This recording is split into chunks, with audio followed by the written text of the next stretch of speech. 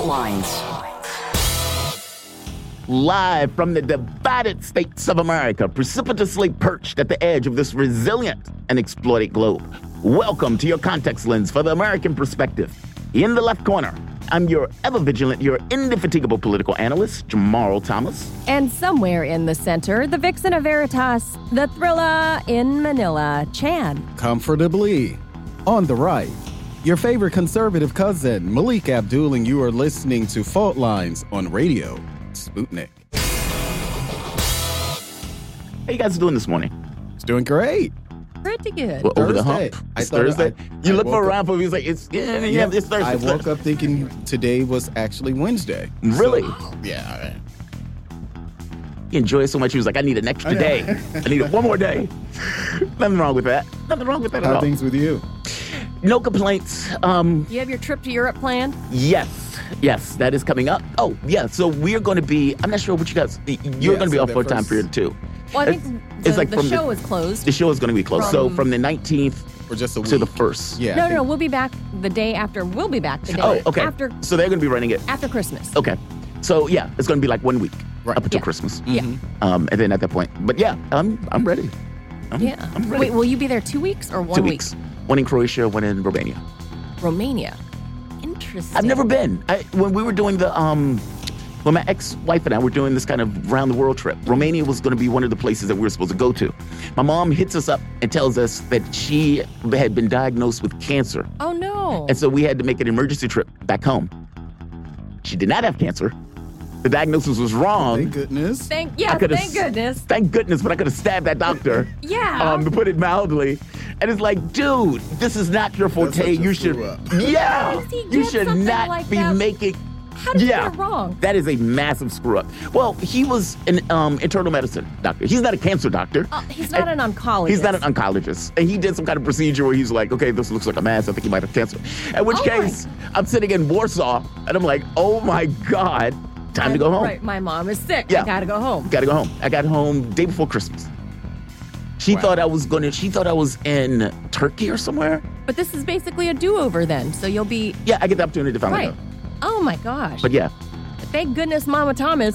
Thank goodness Mama Thomas that you are okay. And doctors, stay in your lane.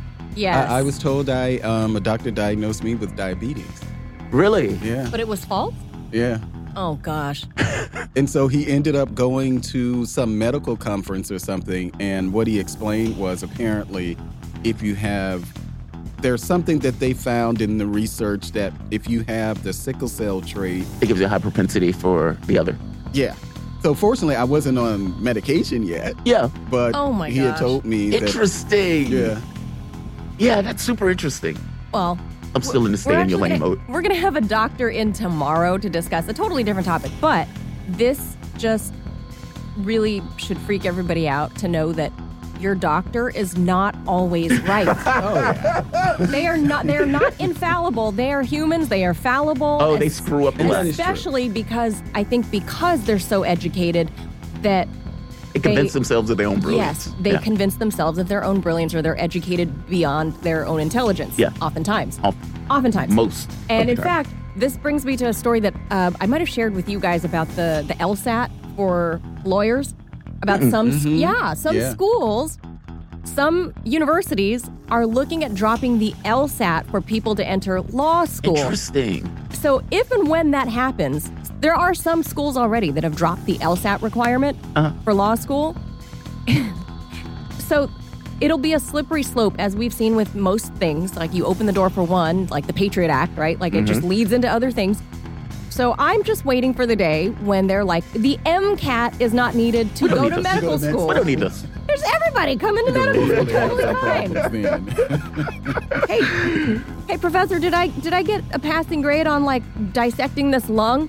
You got a smiley face. Right, I know, right? Good job. We don't give evaluations like that. It makes some people feel bad. We don't judge aspiring doctors, Jamarl. This is terrifying to me. Got to keep your confidence up. Right, and considering that we right now have people that have to take the MCAT to get into medical school and carry certain grades before you can even get to that point. Right.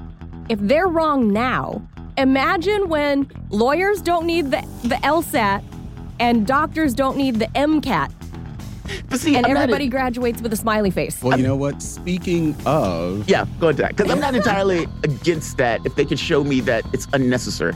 Meaning, if you could show me that the test is not commensurate with skill at the end of the process, I don't really care. Probably very few people. The articles that I read, I could have sworn I shared it with you guys. I don't remember that one. Malik saw it. I feel like Malik. Yeah, I actually remember that. Yeah. But no, I was saying that speaking of people, who end up in places that, necessarily, they didn't take the political path.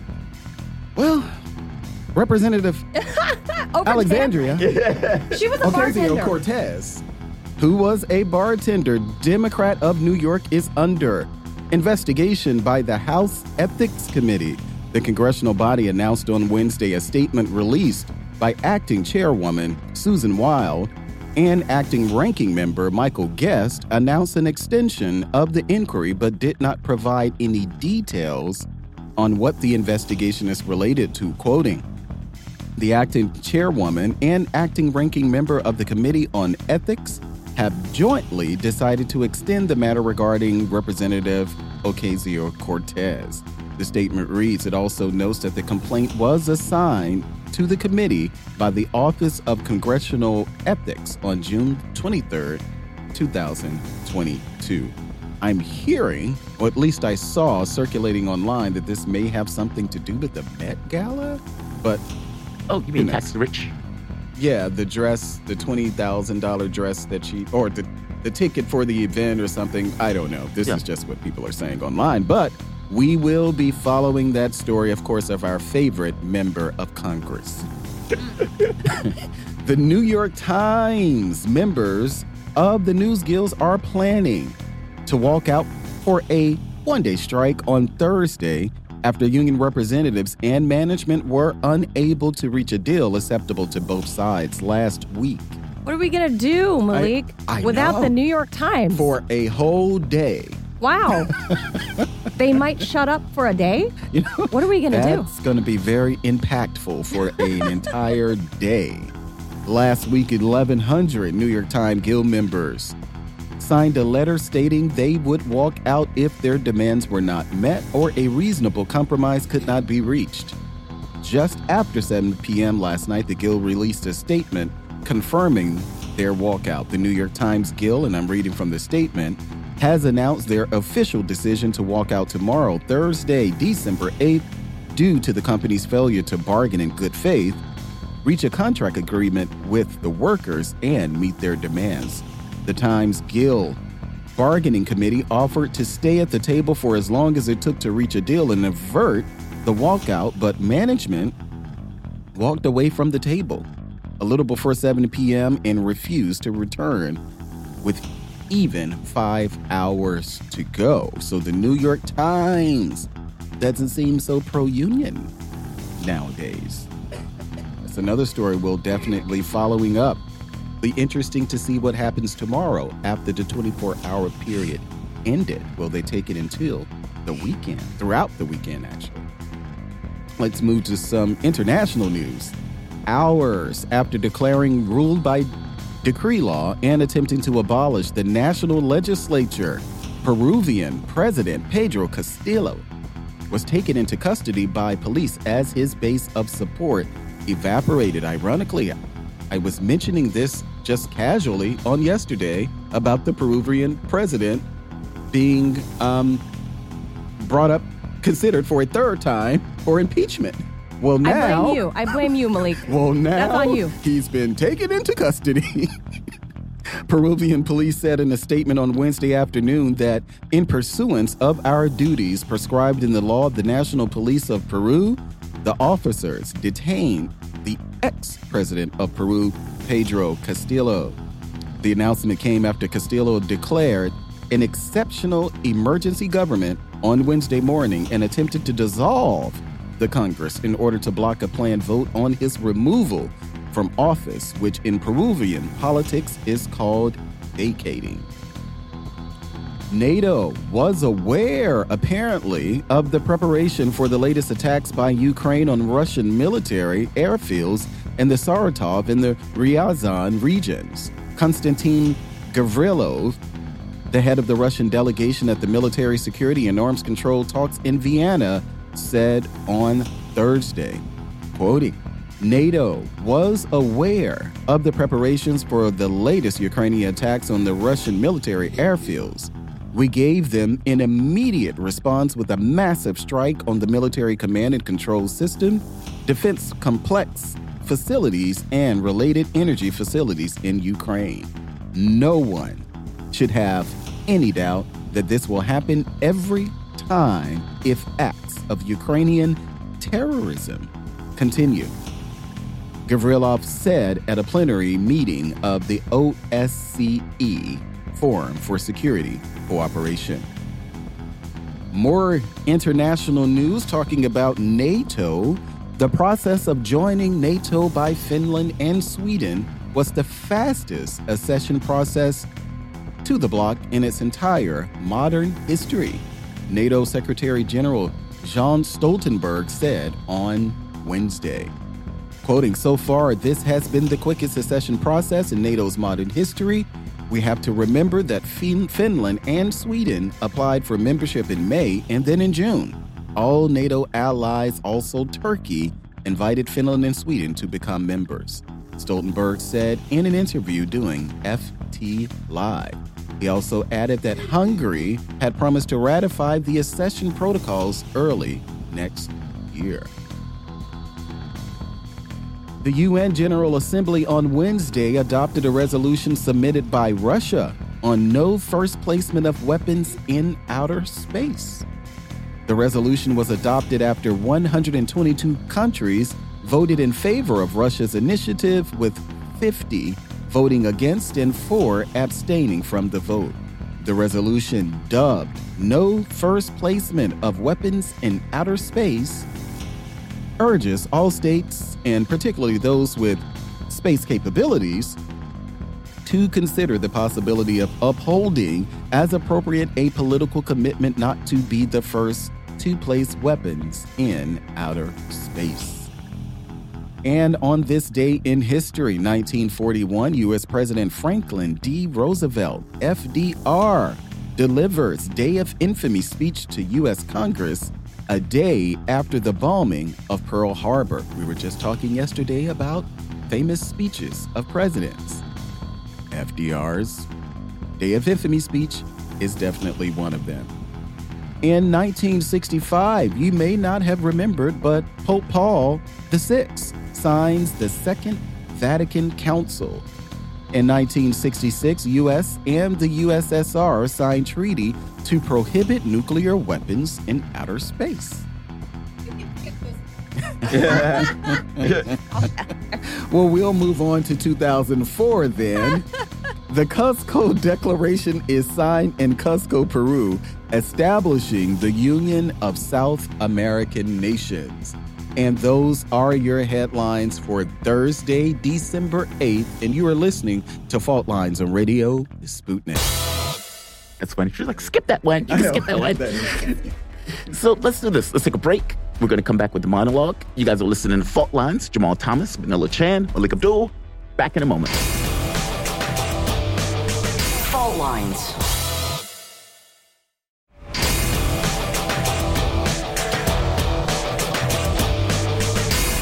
Fault Lines. Welcome back to Fault Lines on Radio Sputnik. My name is Jamal Thomas. I'm joined with Manila Chan, Malik Abdul, coming to you live out of our station in Washington, D.C. And I want to talk about credibility. Credibility. You know, even as kids, we used to have these nursery rhymes, like the boy who cried wolf, the sky's falling, all of these type of things. But the boy who cried wolf is the most interesting one that I wanted to play. Meaning, even as children, we try to impress upon our kids certain, let's say, values, certain ideas, certain things that they wouldn't necessarily be able to see as children because their brain hasn't developed to the point where they can kind of have that foresight of saying, oh, right, if I do this, this will be the consequence from the people around me. In the boy who cried wolf's standpoint, there's a wolf, there's a wolf. The people come out, they check for it, there's no wolf. He keeps doing it, and finally, he calls, there's a wolf, nobody comes out, and he is typically, he's eaten by that wolf. There's that. Now, the thing that it's trying to get across to you is this issue of credibility. The moment that you lose it, You may actually need it one day. And at the point where you need it, the people who you need to find you as a credible actor don't. And all sorts of consequences fall from that. I want to go into a conversation that Angela Merkel took. Or let's go with Macron first. Macron made the point of saying that Russia, once they negotiate, or once there's some kind of negotiation, I guess he's probably saying at the point where Russia loses this and they go to the negotiating table, that there should be some kind of security guarantees given to Moscow. Now, again, this is great coming from Macron, who has no ability to do anything in this situation. But Macron is trying to grandstand. Macron wants to be the new leader of Europe in the same way that the former leader of Europe, Angela Merkel, basically held that position for all of those years, 16 years, give or take, where she was basically the dominant force in Europe. Going from Macron, going back to that previous leader, she has an interview. And in that interview with Der Spiegel, she made this point, and I'm just right here. She said she alluded to the 1938 Munich Compromise. She compared the choices by Neville Chamberlain with Nazis to her decision to oppose Ukrainian membership to NATO when this was brought up in the 2008 summit in Brussels. Now, her point is, by holding off on the NATO membership and pushing for the Minsk Accords, she basically allowed Ukraine to buy time to better deal with a Russian attack. Now, if you go back for a moment, this is the same thing that Petro Poroshenko made this argument about, right here. They're basically saying, right here, it says several media outlets, quote, our goal, Poroshenko declared, was to first stop the threat, or at the very least delay the war, to secure 8 years to restore economic growth and to create a powerful armed forces. Now, understand what the Minsk Accords were. The Ukrainian government is knocked over, meaning the legitimate government of Ukraine gets knocked over. You get the situation where various people who are in other areas, let's say Donbass, say, yeah, no go. The government has been overthrown by a group of Russian-hating, Russophobic group pushed by the West. And considering they were ethnic Russian Ukrainians, their thought was, this is not in our best interest. This is not in our best health. And they decide to pull away. Now, this isn't wrong. It's the legitimate government, for all intents and purposes, has fallen. And by legitimate, I mean the government that was elected by the West and by the East and by the West. That government has basically fallen. So from the standpoint of legitimacy, the new government that the United States installed has none. That group, realizing this is not good for our health, decided to try to declare independence. The Ukrainian military opens up an 8-year terror campaign on these particular groups. Were they wrong for pulling out, considering that the legitimate government was overthrown? I don't necessarily think so. I think they're legitimate in doing so, especially considering who took over and how that eventually panned out. The point that I'm making here is the Minsk Accords were a way of trying to settle this issue, to basically say, all right, these regions are still going to be under the auspices of Ukraine, even though they're going to have a certain level of autonomy and independence. Well, according to Merkel, I was only doing this to buy time, meaning I went through this format, this Normandy format. I went through all of these other world leaders. All of us sat down in a room and came to a deal. And at the end of this deal, my entire purpose of all of this was subterfuge. I was being duplicitous.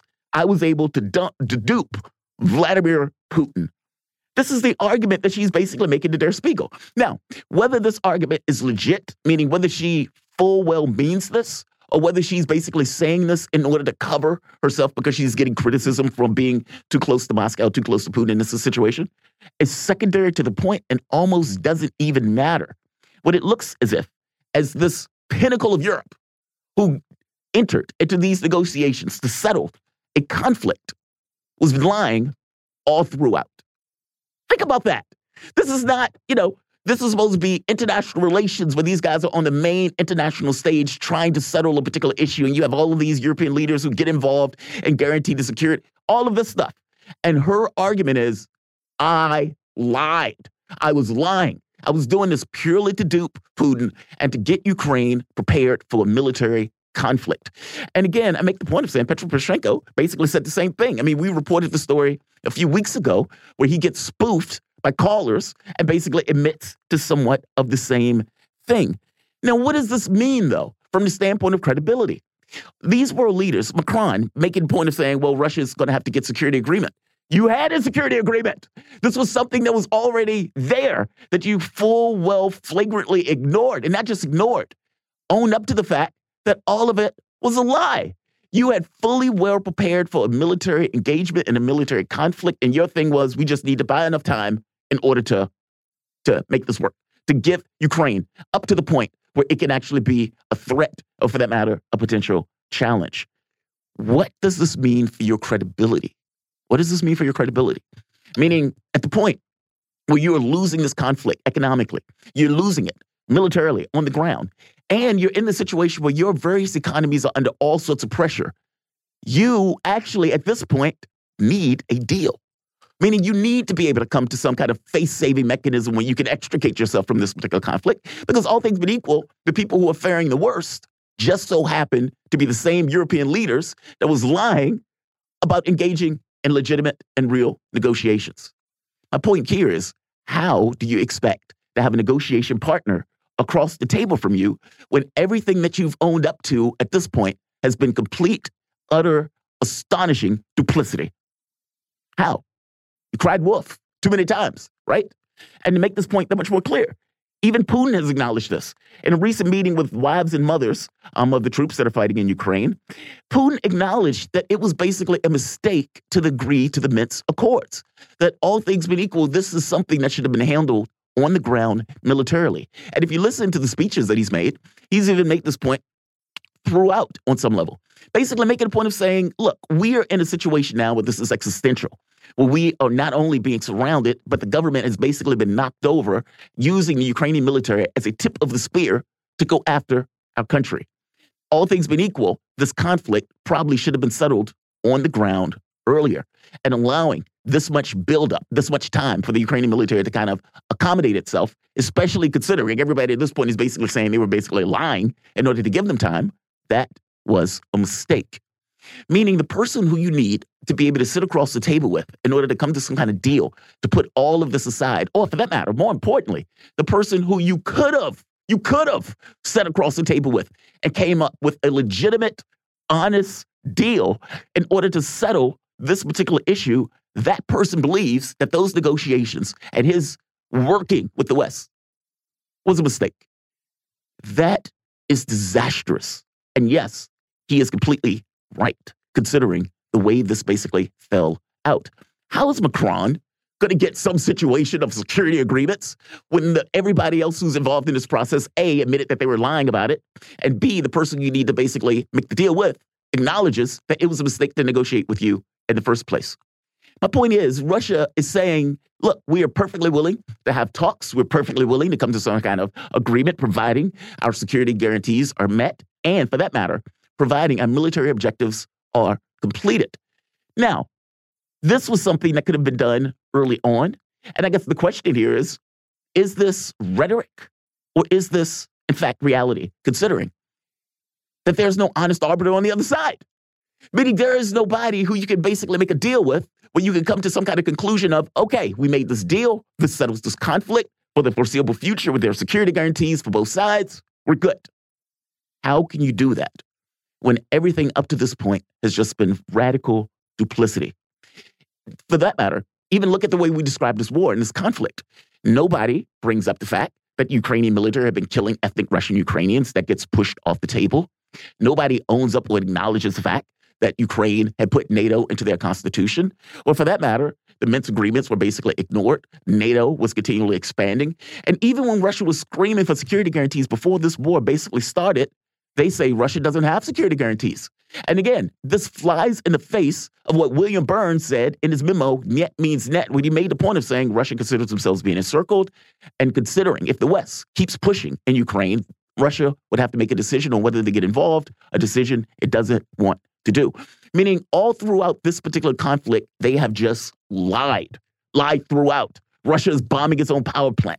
The ghost of Kiev taking down 50 Russian fighters with one tank of gas.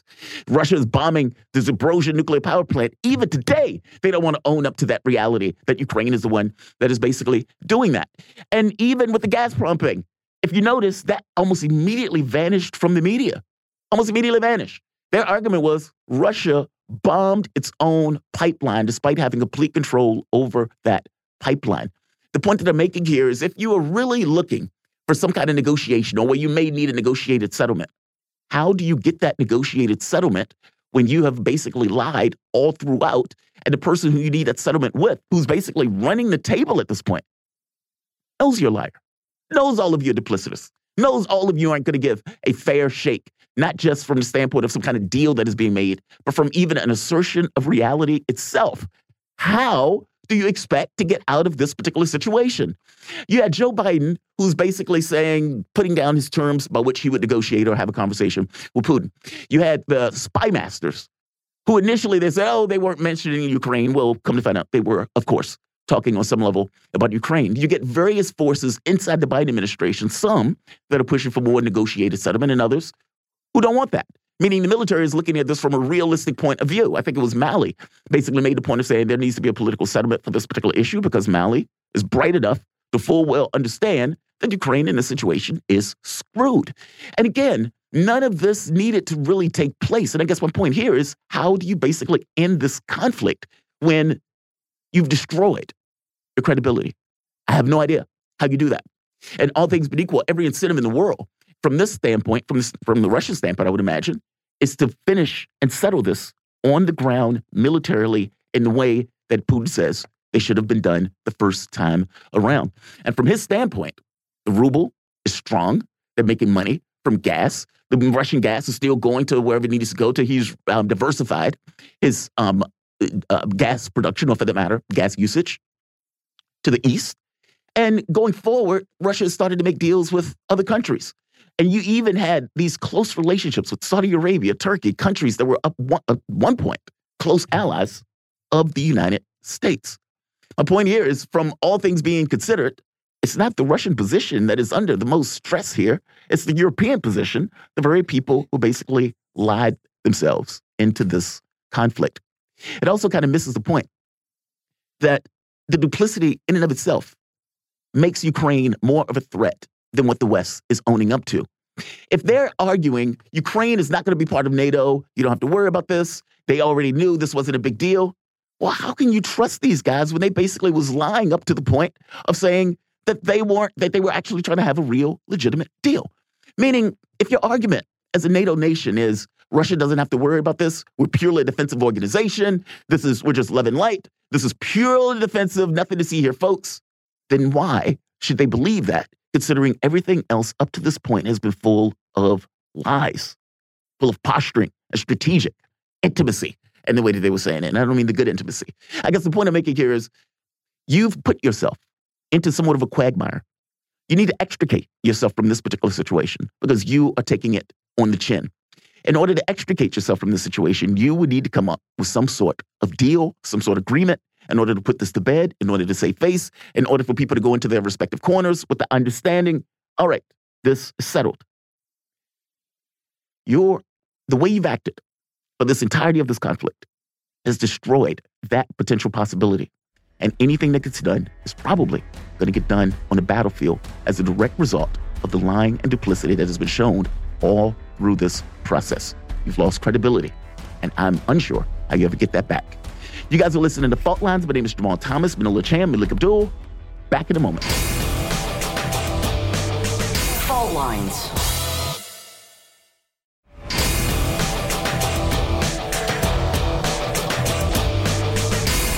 Fault Lines. Welcome back to Fault Lines on Radio Sputnik. My name is Jamal Thomas. I'm joined with Manila Chan, Malik Abdul, coming to you live out of our station in Washington, D.C. If you guys just so happen to find yourself in the D.C. area, you can catch us on radio at 105.5 FM and 1390 AM. We're also kicking around in Kansas City at 102.9 FM and 104.7 FM. If you guys are digging what we're putting down, whatever platform you're consuming this content on, give us a like, share that audio or video. If you want to join in on the conversation, you can do so with a chat, a tweet, and of course, you can reach us by phone at 202-521-1320. Your engagement helps makes the show what it is. Don't be shy. We'll try to get to you at 8:45, or for that matter, 9:45. Xi Jinping is in Saudi Arabia. And I'm just going to read this part. I love this. When Chinese leader Xi Jinping arrived in Riyadh on Wednesday, Saudi Arabia received him with a pomp and circumstance normally reserved for the kingdom's most strategic ally, the United States. 4 jet fighters from the Royal Saudi Air Force escorted Xi's plane after it entered the country airspace. It was then escorted to land by 6 aerobatic jets, dragging green smoke trails, according to the China state broadcaster, CCTV. Saudi state TV showed Z walking down the steps of his presidential aircraft at King Khalid International Airport. And I love this part right here. A purple carpet was rolled out for the Chinese leader, and cannons were fired. Interesting. I love that. And look, on some level, this gets across the level of closeness between these two countries. And the interesting point is, what does it mean? To have a conversation with us, we're joined with Mohammed Goma. He's a journalist, experienced in U.S. and Middle Eastern affairs. Mohammed, welcome to the show. How you doing this morning? I'm very good. Thank you for having me. No, thank you for joining us. Give me your take on why this meeting is of such importance. Like, meaning Xi Jinping is meeting with a very close ally of the United States, or at the very least used to be a close ally of the United States. And they're basically rolling out the red carpet for him. Purple carpet, thank you. Carpet of royalty. Give me your take on why this is so important and why Saudi Arabia is rolling out the red carpet for China in such a way. This is so important meeting with 30 leaders in the Middle East, also with the Crown Prince, MBS, and the Saudi King. This meeting, it comes after weeks of the meeting, President Biden with the leaders there in Saudi Arabia also, but some voices describe this meeting with a little bit fail than this one. That the U.S. is lowering the priority of the Middle East, starting from President Biden when he takes the office. And now China, one of the biggest import country for the oil, and I think it takes the half of their needs from the Gulf area. This meeting is important to make such a good ties with these countries, the Arab countries now in this time, because China needs the Arab countries, especially in the Saudi Arabia, for economy, for the military equipment, also for oil. You know, there is a lot of ties between the both sides, China and the Arab countries. Arab countries also import a lot of stuff from China, and they need China also. We have 30 leaders will meet with President Xi, and they will have, I think, a lot of negotiation around the military arm also, and with the technology, the high tech, plus the infrastructure. We facing also now the crisis of Ukraine. So I think China starts to go toward the Arab countries to fill in the gap of the U.S. They are avoiding to strengthen the ties with the Arab countries now and the Middle East area. Let me ask you this. Is there a concern from going to the geopolitical aspect of this? Yes, China needs oil. And in fact, at the point where their economy kicks up again, oil prices are probably going to increase as a direct result of the consumption. But from the standpoint of the petrodollar, I mean, the meeting with Xi Jinping and these other world leaders, especially from the standpoint of the Middle East, there is a larger, how can I say this, a looming threat. And tell me if I'm wrong, with this idea that the petrodollar, or the hegemony of that petrodollar, on some level demands a relationship with Saudi Arabia in order to ensure this thing of, protection for oil continues. I mean, if the relationship between Saudi Arabia and China gets closer, what does that mean from that standpoint, this control of the dollar itself? Let's also not forget that earlier this year, Mohammed bin Salman had negotiated with China to potentially accept the yuan to buy their oil. Well, they were saying, right, they were considering the petro yuan as opposed to the petrodollar. So get into that for us, this idea of this kind of, what does this mean in a geopolitical standpoint if Saudi Arabia gets far more ingratiated with China, or if China gets far more ingratiated with Saudi Arabia? And what does that mean for the standpoint of the dollar itself?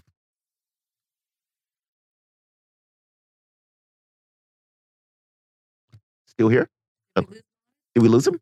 Hello, hello? Is there anybody out there? I don't think. Okay.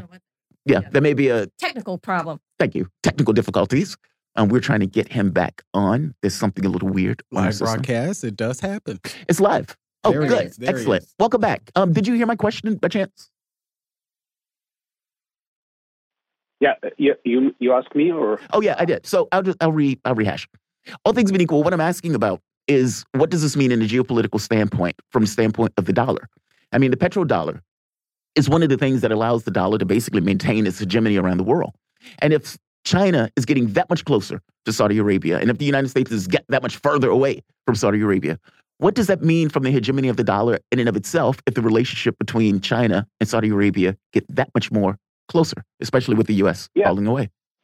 I think the U.S. now, we keep an eye on this meeting because, the meeting now, it's maybe agreed of a lot of agreements between the Saudi Arabia and the China.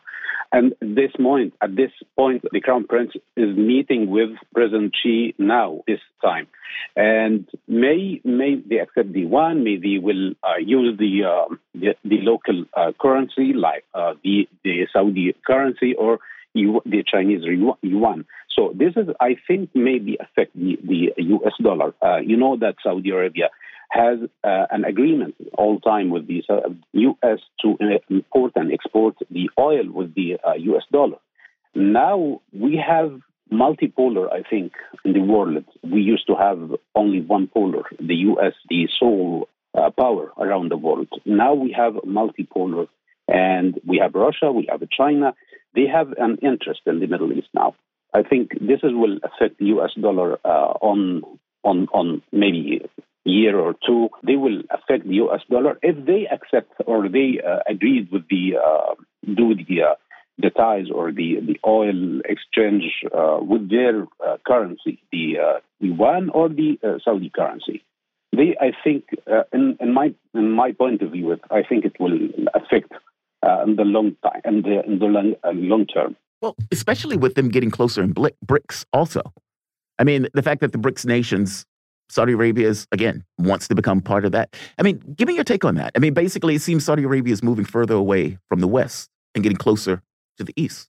Yes, right. Now we're starting to go forward to China, also with Russia. They have a lot of agreements with Russia and China now, especially with the lowering the priority of the U.S. or absent the U.S. in the Middle East. This make the Saudi Arabia feel like they can depend on other alliances like China, like Russia. They have a great power now. They have oil. They have the high-tech product. So I think this is a big interest now in the Middle East and Saudi Arabia. China now is having a lot of agreements and ties with the Arab countries, the Middle East. China have good ties with Egypt, Algeria, Morocco. So this is the big countries in the Middle East now. So I think it will give a hard time to U.S. in this area because China have a foot now and start to have negotiation around the high tech and also the oil. As I mentioned, China have, I think, most of the oil needs from the Arab countries. There in this meeting, there is 5 Gulf states among the 10 biggest exporters, the oil exporters around the world. Now, Mohammed, can I ask, is there any significance to this timing? Why right now? Why is President Xi going there now? We know he just secured his 3rd term in office. Does that have anything to do with the timing of this trip? This trip, it comes after weeks of the Biden's trip. President Biden, when he go to the Saudi Arabia, he didn't take a lot of what he needs from Saudi Arabia. Now, I think this is very important to President Xi to secure his 3rd term of office and also to have a good relationship with the Saudi Arabia and the Gulf area. China now start to, I think, understand that they in the Arab countries and the Africa, they need China like China needs them. And I think they have the intent to strengthen their interest there in the area for economy reasons.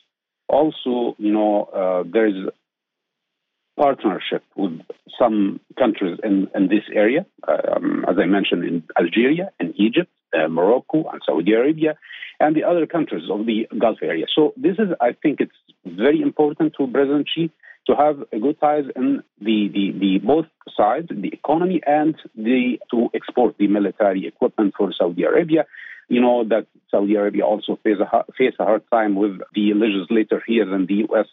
for approve the arms sales. Now, speaking of the economic angle, we know that China has been aggressively expanding their Belt and Road Initiative, the New Silk Road, as it's called.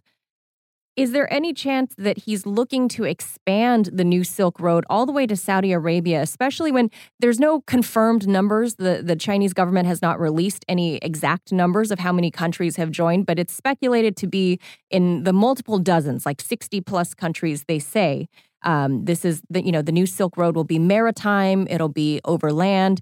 Is there any chance that they'll be discussing the New Silk Road reaching to Saudi Arabia?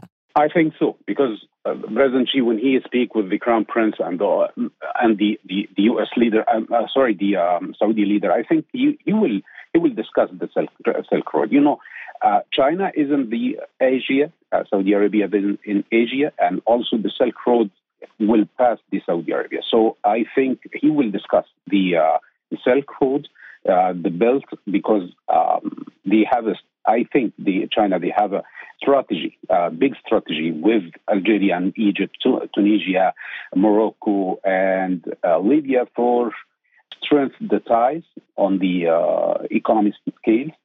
And I think they have now, the mutual economic ties is, I think, between 300 or 340 billion US dollar in the last year. So I think he will focus on this during this meeting. Got a question for you. What does it mean for Saudi and, let's say, Saudi and China relationship? What does it mean in practice? Meaning from the standpoint of the way the world is looking at this relationship between these two countries. What does it mean? For Saudi Arabia, I think they will need to, I think it's important. Saudi Arabia prove that they have a good ties with Russia. They will have a good ties with China. The Chinese role now is start to getting bigger than before in the Middle East. And I think they have an interest for have a big ties with China in this time, especially as I mentioned that U.S. start to getting withdrawal from the area, from the dealing with the problems in the Gulf area and the Middle East also. So I think Saudi Arabia needs to improve their ties with the other countries, with the other big high-tech countries like China and like Russia, to have a big, or to be, let us say, depending on other countries than the U.S. on the long term. No, that makes sense. I would characterize it as, under Biden, the souring of the relationship between the U.S. and Saudi Arabia. Now, the Biden DOJ is saying that they will not prosecute or pursue any charges to Mohammed bin Salman over the killing of Jamal Khashoggi. And do you think that is an effort to try to repair relations, or, just make nice to try to get Mohammed bin Salman back on the U.S. side? I think so, because, the beginning, President Biden, before he take the office, he promised that he will make the Saudi Arabia as a pariah state. And this is, I think, make the Saudis anger of this statement. And then he tried to, after he, as you mentioned, he's souring the relationship with the Saudi Arabia. And I think he tried to lower this voice, and also he tried to get back the Crown Prince. He know that the Crown Prince, he will be, sooner or later, he will be the king in the Saudi Arabia. The DOJ, the U.S. DOJ, I think they have, as I hear that they mentioned that MBS, when he get the influence as the premier or the prime minister, the prime minister, it will immune him that there is no any legal action against him. So I think U.S. trying to get back Saudi Arabia to their alliance. We see Saudi Arabia and their stand in the OPEC Plus and some other treaties. Saudi Arabia also, I think they have an anger after the Congress halt the arms sale for them. So I think they have some issues. They are anger from this, and maybe the U.S. administration trying to make trying to get back the Saudi Arabia to make them happy with their steps. But I think it's very hard now. And in this time, I think also the Saudi Arabia start to understand that they can depend on other alliances with big countries. China and Russia now is start to get the power in front of the U.S. Yeah, can I throw in there that while the U.S.-Saudi relations are souring, the U.S. seems to be strengthening relations with the United Arab Emirates. How do you see that relationship shaking out? I mean, the UAE is very closely aligned to Saudi. UAE is very close, but they have their interest also. You don't forget that the UAE have some ties with Israel, and they are now in the Abraham agreement, but the Saudi Arabia is not in this agreement. But I think they trying to be like between the two countries to narrow the gap. But I think it's still Saudi Arabia have some issues, and also the anger from some steps of the U.S. administration or the Congress decision, and they will cooling the relationship between the two countries. But I think it's affected now. Yeah, I mean, I don't feel like it would be a wise decision on the part of the UAE to allow the U.S. to perhaps put a wedge between UAE and Saudi Arabia. And then when you add China with their billions and billions of dollars of investment in the UAE, this gets very complicated in just such a small area, right? The 7 Emirates is very small. How do you see all of this business interplay there with the UAE expanding so much economically? Do you foresee the relationship there being able to be handled well? And would they allow the U.S. to put a wedge between UAE-Saudi relations? It's very hard between the two countries to put a wedge between the UAE and Saudi Arabia. It's very hard, but I think it's also an easy way. I think the U.S. have the easy way, but I think it's very hard because they have not only the ties of the Gulf area, they have a lot of ties. There is a relationship. They have relatives between the two countries. This is very hard to have this wedge. But, UAE also have good ties with China, good ties with Russia. They will try to narrow the gap between the countries, but they try to also to play a role. Like be a bridge. Yeah, I think. But it's very hard to build the wedge between the two countries. Also, one time when I asked some of the Gulf journalists, I asked him, what do you prefer to deal with the Republican administration or Democratic administration? He told me especially in Gulf area, they like to deal with Republican administration other than the Democratic administration. Interesting. I want to expand out a little bit from China and Saudi Arabia to Europe for a bit. Europe has implemented this price cap idea. Of course, they're trying to get it to $60 a barrel. But all things being equal, Turkey, Saudi Arabia, Russia, China, India, none of these countries are basically on board for it. Of course, Russia's not on board for it. But basically, half of the globe is not on board for this. What is this relationship going to mean for Europe? I mean, all things being equal, Europe is going to freeze, if not this year, definitely the years after that when their inventory runs low and they don't necessarily have a way to fill their coffers. What is this relationship and the closeness with China? And, especially with these two countries being close together and with, let's say, China being somewhat on the outs in Europe. It's weird. I mean, it's quasi on the outs, I suppose. But what is this going to mean for Europe if China and Saudi Arabia are getting this closer together, especially around the issue of energy? I think it's also in Europe, keep an eye on this relationship between the two countries, between China and Saudi Arabia, because they have fear of China. I think they fear from the development situation of China that China is getting bigger than now.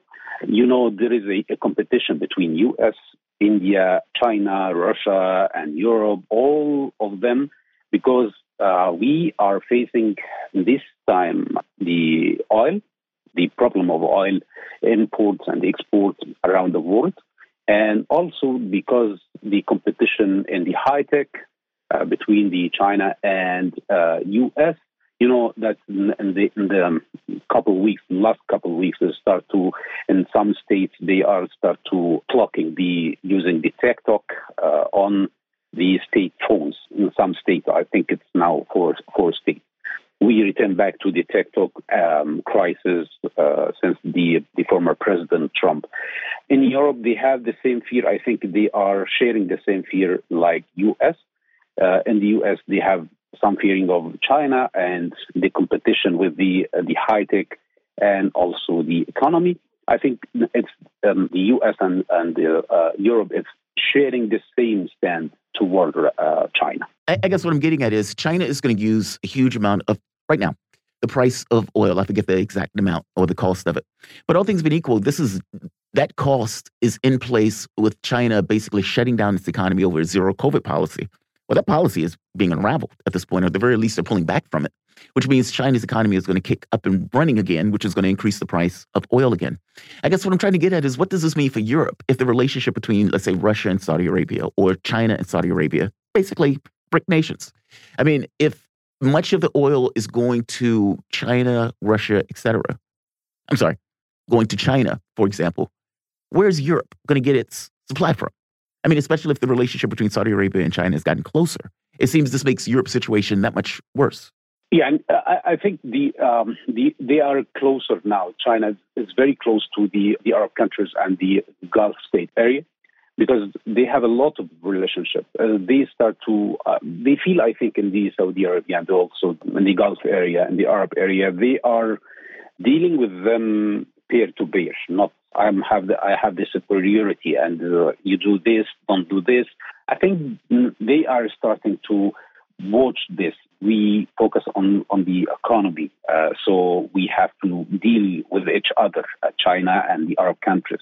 So I think the closer and closer it comes during the time, maybe the next year, the couple of years coming.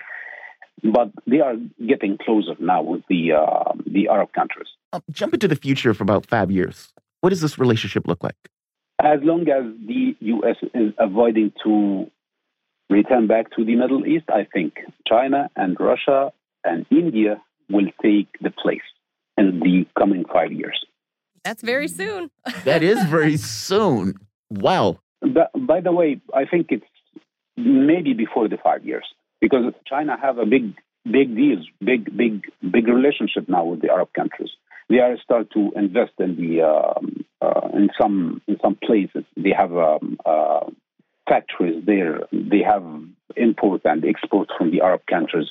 They import the oil and they export the high tech, the cars, machines, a lot of the stuff there in the Arab countries.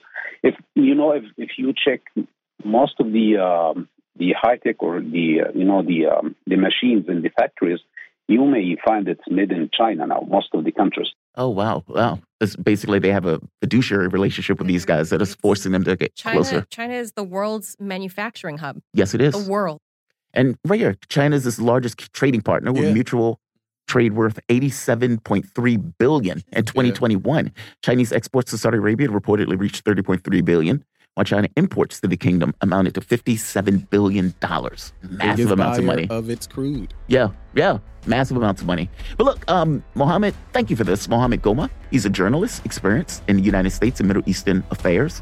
You guys are listening to Fault Lines. My name is Jamal Thomas, Manila Chan, Malik Abdul. Back in a moment. Fault Lines.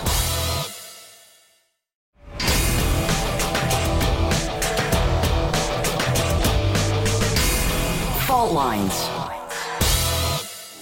Live from the divided states of America, precipitously perched at the edge of this resilient and exploited globe. Welcome to your context lens for the American perspective. In the left corner, I'm your ever-vigilant, your indefatigable political analyst, Jamal Thomas. And somewhere in the center, the vixen of Veritas, the thriller in Manila, Chan. Comfortably on the right, your favorite conservative cousin, Malik Abdul, and you are listening to Fault Lines on Radio Sputnik. Omar made the point of saying, is Omar? Did I get that right? Mohammed, right? Goma, not Omar. He makes the point of saying that basically the people are watching this relationship. Yeah, Which makes sense. It makes all the sense in the world. Yeah. There was the oil for security agreement, back in the 40s, if I'm not mistaken, that took place. And so this relationship has been lasting for 50, 60, 70 years.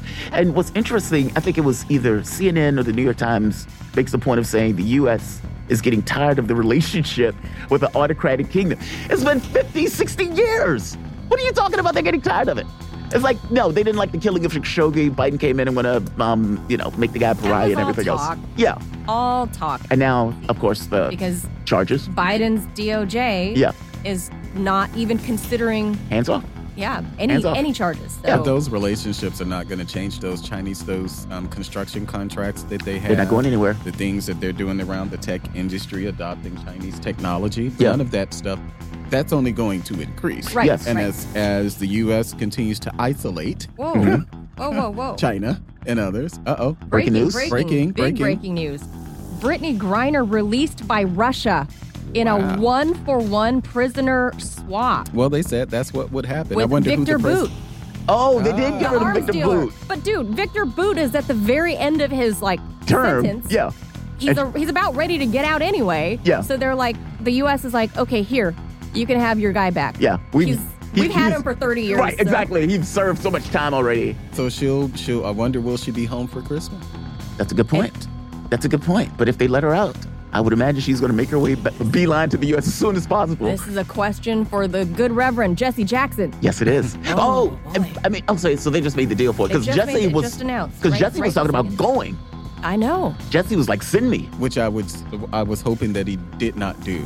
It's about I love Jesse, but He got some age on him. it's hard for Jesse I to know. move around, Yeah. and I think it's so God love him. unfortunate though. Yeah. But because he's at that age. But see, Yeah. to me, It's tough. it's one of those things like, it's who you are. right, It's a basis of who you are. and that's who he is. And Yeah. he's still like, I want to go. I want to go. Yeah.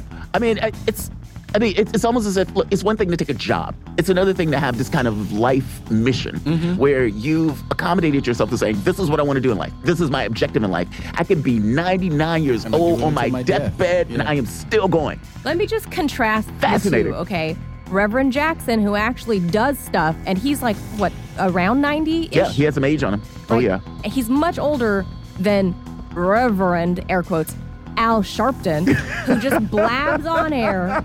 He's not on air, is he? He's still on air? He's still on MSNBC. He just blabs on air, gets people all shook up, and I mean, what's he really So Jesse's done? only 80, 81. Oh, That's it? oh. Yeah, he's only 80, but he has parking.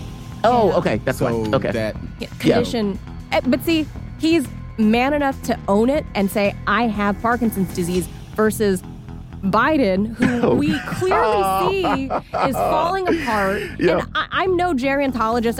I'm not a geriatric specialist. Right. But I feel like I am, having cared for my grandmother who went through Parkinson's and dementia and all of that. And I was there for her deathbed from, when she began this sad decline. Yeah. And I see all the hallmarks of it with President Biden. And you know what? Jesse Jackson is brave enough to say it. Yeah. Biden, But I don't many know. people around, we want Jesse to sit down. But when Jesse fell at Howard back in 2020, remember he fell at Howard University. It was like, ooh. Yeah, you can imagine everybody winced. And because of all the traveling that he was doing, I'm sure that's how he He's ended up pushing and contracting. pushing. Yeah, he's pushing. Contracting COVID. Yeah. Look, I agree with you. I guess. I love the fight Yeah. that he has in him, but I'm more so concerned and I'm sure his It's like his family- health, life, Yeah, and that I'm type sure of his stuff. Yeah. well, not I'm sure. His family also has these concerns. Of and the course, people they love around him. Yeah. But you can't he's a tell fighter. him. You But how can't can tell you him. Can't you tell- can't tell him not to do it. At the point where somebody has accommodated, my life is this. right. My It's life's hard blood. to shake him out of that. Right. So that before we get to the other headlines, JT, we'll repeat that news again. Brittany Griner released by Russia in a 1-for-1 prisoner swap with infamous Russian arms dealer Victor Boot. Victor Boot. So they on the way for the swap. Good. I'm glad that she is coming out. It kills me that somebody would be put in prison, whether it's in the States or anywhere else, for pot. Glad she's coming home. All right, let's do this. Let's get into the news. In the news, Representative Alexandria Ocasio-Cortez is under investigation by the House Ethics Committee, the congressional body announced on Wednesday. A statement released by acting chairwoman Susan Wild, Democrat from Pennsylvania, and acting ranking member Michael Guest, Republican, I think this is Mississippi, announced an extension of the inquiry, but did not provide any details on what the investigation is related to. Quote, the acting chairwoman and acting ranking member of the Committee on Ethics have jointly decided to extend the matter regarding Representative Ocasio-Cortez, unquote, the statement reads. It also notes that the complaint was assigned to the committee by the Office of Congressional Ethics on June 23rd, 2022, so basically earlier in the year. But they're not necessarily giving details on why. Interesting. Let's keep going. The New York Times member of the News Guilds are planning to walk out for a one-day strike on Thursday after union representatives and management were unable to reach a deal acceptable to both sides. Last week, 1,100 New York Times Guild members signed a letter stating they would walk out if their demands were not met or reasonable compromise cannot be reached just after 7 p.m. Eastern Standard.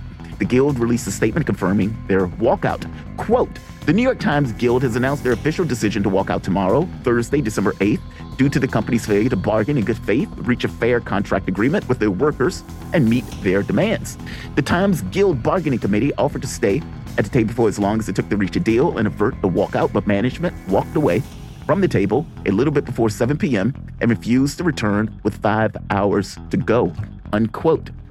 There's a follow-up story that the Biden administration is basically stopping the New York Times from walking out, and they will prevent them from being able to go with this one-day strike. I am joking on this, making a point about the rail workers. Let's keep going. Hours after declaring rule by decree law, attempting to abolish the national legislature, Peruvian President Pedro Castillo was taken into custody by police as his base of support evaporated. Wow. Peruvian police said in a statement on Wednesday afternoon that, quote, in pursuance of our duties prescribed in the law of the National Police in Peru, the office detained ex-president of Peru, Pedro Castillo, unquote. Castillo. Thank you. Okay, the L's are silent. Double L. Double L's is the yeah. Yeah. Okay, yeah. Okay. The announcement came after Castillo declared, quote, an exceptional emergency government, unquote, on Wednesday morning and attempted to dissolve the Congress in order to block planned vote on his removal from office, which Peruvian politics is called vacating. Is it really called vacating when the cops come and get you? That's like when I love the term. Man, I love the way they name this stuff. Leave no child behind, and you're basically the office. Yeah, it's not really vacating. They dragged you up out of there. Yeah, they dragged you out there, kicking and screaming. This is like in Honduras, I believe, when Hillary Clinton was like, "Yeah, there was no coup in Honduras. They just dragged the guy out of his pajamas," and it's like, what president gets dragged out in his PJs? And it's not a coup. It's like, because normally presidents leave in their pajamas. Then they put in a drug kingpin, Hernandez, whatever his name is. They were trying to prosecute that guy for basically being a drug kingpin. It was astonishing. They put the guy in charge. Don't judge about pajamas, guys. Yeah. COVID changed all of that, okay? It did, but if you're walked around in pajamas. Well, that's fine, but if you're the president, you're getting dragged away from your office, and Hillary Clinton writes in a book, this wasn't a coup.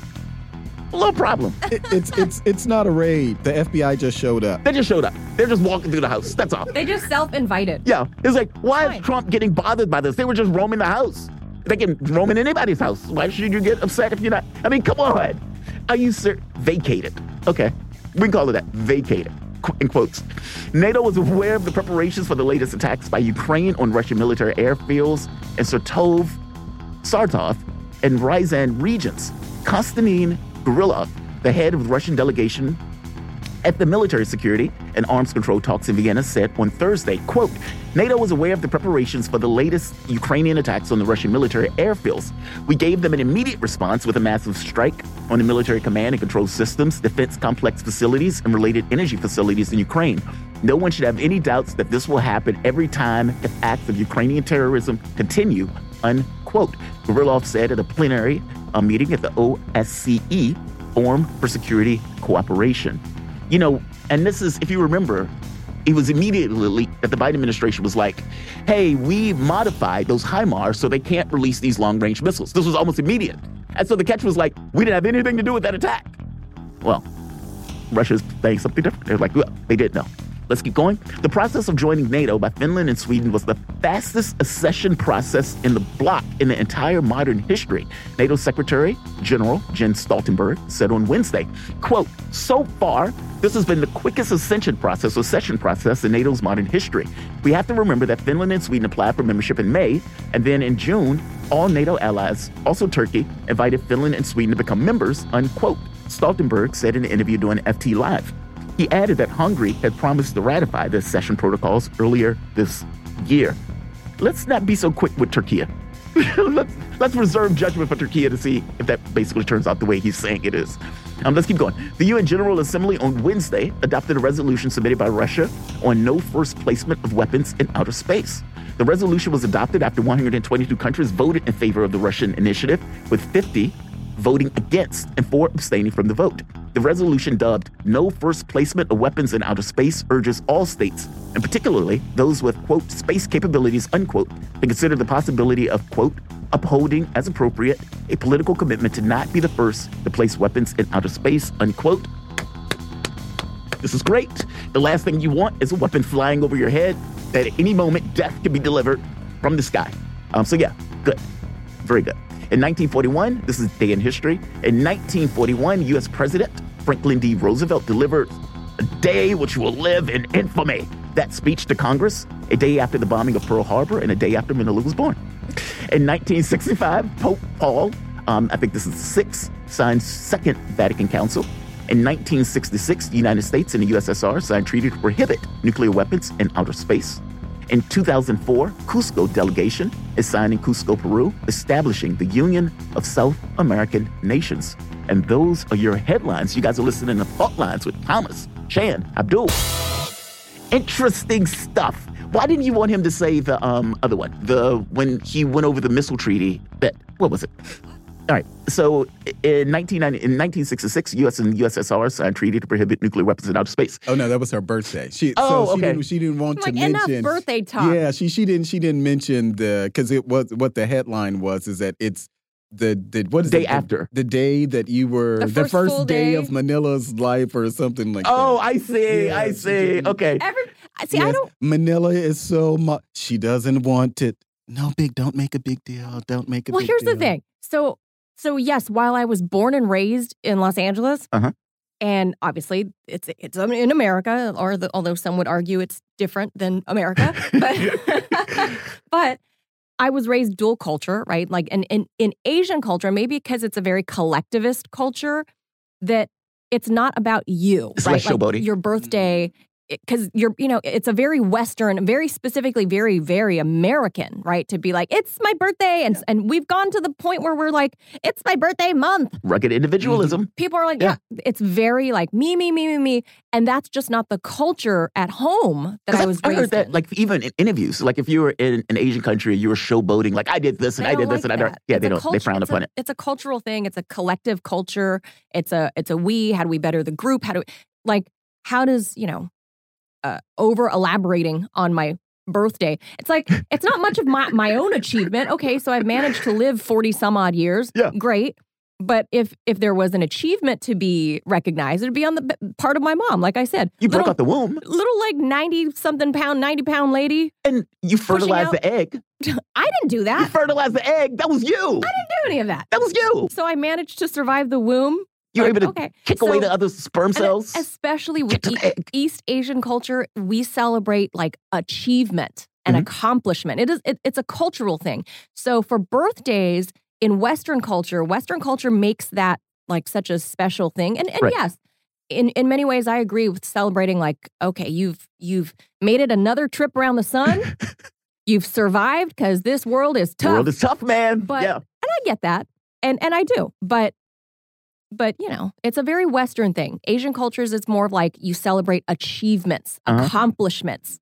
Like then you can turn around and be like, let's have a big dinner. I got a big raise at work, honey. Or, stuff like that. Or a kiddo got into Harvard or Oxford or whatever. Yeah. Then you're like, okay, let's celebrate. Birthdays are like, okay, happy birthday. Are you a doctor yet? Well, hey, our producers are telling us, talking about the breaking news, our producers are telling us that Biden will give a speech. Really? Reiner's So he's release. going to take, I did this. My name is Joe Biden. I got her back. I I'm deliver. sure Dennis Rodman I delivered. did it. I had all sorts of diplomacy behind the scenes. It's going to be that. Yeah, when Blinken was over here saying, no, we're not going to trade. No. Yeah. No. And by the way, Russians have been trying to make trades for a while. The U.S. is like, yeah, we don't want to do that. We're not interested in that. And then when Griner gets locked up, hey, we have a black female basketball player who's a lesbian. Black, black, gay, female. She hits all of our woke boxes. We need to get her back immediately. We need to get her. She's a gem for our culture. We need to get her. She can shoot a basketball. She's radically important. Right. Very, very important. And look, I'm joking on this on some level, but I hate the fact. Look, I don't want anybody locked up for plot, whether they are in the U.S., meaning if I get caught in the airport, they're taking me to jail. Right. But at the same time, you got to respect other countries' laws. Yes. You're not at home. You're not at home. in America. You're not at home. So that guy, who was the kid who got beaten? I think it was in Singapore. He did right. That young kid. I forget. Yeah. And he got many years back. Yeah, it was a few years back. And he gets hit with the whip, like he gets caned. And people were like, dude, you shouldn't have been messing around in those other people's country. They'll whoop you. Yeah, they whoop you. And it's like your country may complain. They may shake their fists, but at the end of the day, you're in somebody else's country. Right, you still broke you're a guest in their country. Yes. It ain't your house. It's not your house. And then, like the drunk idiot that got himself in trouble in North Korea that was there for like some kind of tour. He like stole a painting or poster or something. Like, bro, I remember that. I do remember everywhere, that. Right? They see you stealing posters. Yeah. Like, what? Like, I get it. He had like no intention of doing anything bad. Or, I mean, bad, air quotes. But you're in another country. But you're stealing government property as like a souvenir. And you got to be very careful. I mean, even in some of those countries, you can make a mistake and still get in trouble. And I think that kid ultimately ended up dying from. I thought he died. He got put in prison, right? Yeah. Yeah. I think he got put in prison. Put in prison for a while, and then I don't know if he came down with some health issues or something, but they were able to get him back to America. Right, but I thought he died once he got back. He died once he got back. Yeah. I don't remember from what, but it was like this whole, the thing that precipitated it was that he was lifting art. I got to be honest. I don't know why you went to North Korea in the first place. I mean, I'm not blaming the person, but I'm just saying. But look, let's do this. Let's take a break. We're going to bring in our guest. No, our guest is coming in at 8:30. Oh. So in the meantime, why don't we take the break, get your phones ready. You can give us a call, 202-521-1320. We'll be taking calls up until 8:30. 202-521-1320. You are listening to Fault Lines. Thomas, Chan, Abdul. We'll be right back. Fault Lines.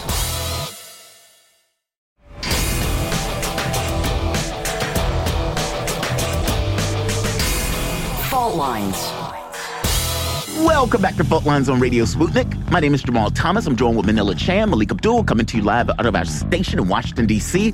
And we are taking your calls. The number is 202-521-1320. That is 202-521-1320. Manila. And the Rumble Room, real quickly, reminded me that Otto Warmbier was the kid's name in North Korea. Yes. Okay. And he was beaten, and that's why he had, he was mentally unconscious. He was and he was damaged, and he never recovered, and he died here. Yep. Okay, that's what it was. So now we got calls. All right, we got Tarif down in NOLA. What's going on, man? How y'all doing? Thank y'all for taking my call. First, I'd like to say free join on Signs. And I have two comments. First, I want to clarify something from last week. I was talking about, what's his name? Kenya Mustard probably, Chip. I was just saying that, sometimes I like to, say things like in a conspiracy way to get people to thinking, but I wasn't saying for sure he's chipped, like he got a chip in his head or anything. I don't want people to think that I'm off or crazy or anything like that. But I was thinking about that, so man, let me clarify that. You talking about when you said Kanye West had a chip in his head? Oh, it sure did. Yeah. Oh, so you don't believe that? But the thing, well, you don't know what's going on. The thing is, you need. Wait, Tarif, hold on. Do you believe he has a chip in his head or not? I'm trying to nail that down. And who would have implanted the chip? Yeah, who did it? I have no idea, but what I'm saying is this. Is the people that, like, Brave brought up some good points that how he got in contact with these people. You know what I'm saying? The first one, like Nick Fortes, how they got in contact with him in the first place. Alex Jones. I think he's being used. Yeah, well, yeah. I think he's being used, and he's not really seeing what I don't know. Something's going on with him. He's spiraling out of control. But I'm going to go ahead on to my second comment. Well, hold on, Tarif. You know, JT has the rule of, the simplest answer is usually the answer. It could just be that Kanye West, who has a known bipolar disorder, could be that. It's being bipolar. Yeah, it could be. Yeah, it could be bipolar, but I don't know to be spiraling out of control like that. I don't know. Something's going on. Do people ever spiral out of control without a chip being put into their heads? Yeah. I mean, it's another way. I mean, like Paul Robinson, what I found out, like Meg used to come on the show.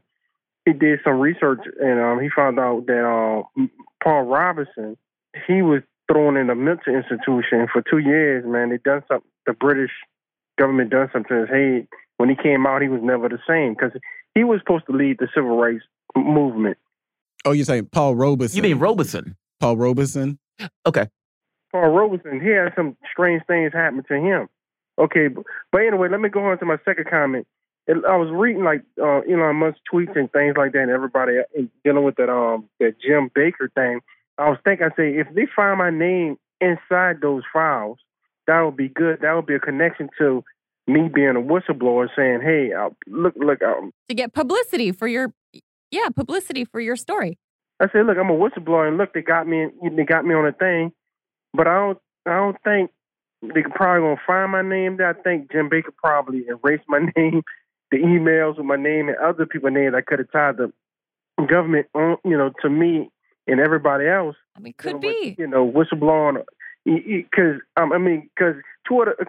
Elon Musk came out and said something that he thinks some emails, some of the things was deleted. Yes, well, you know what, Tarif?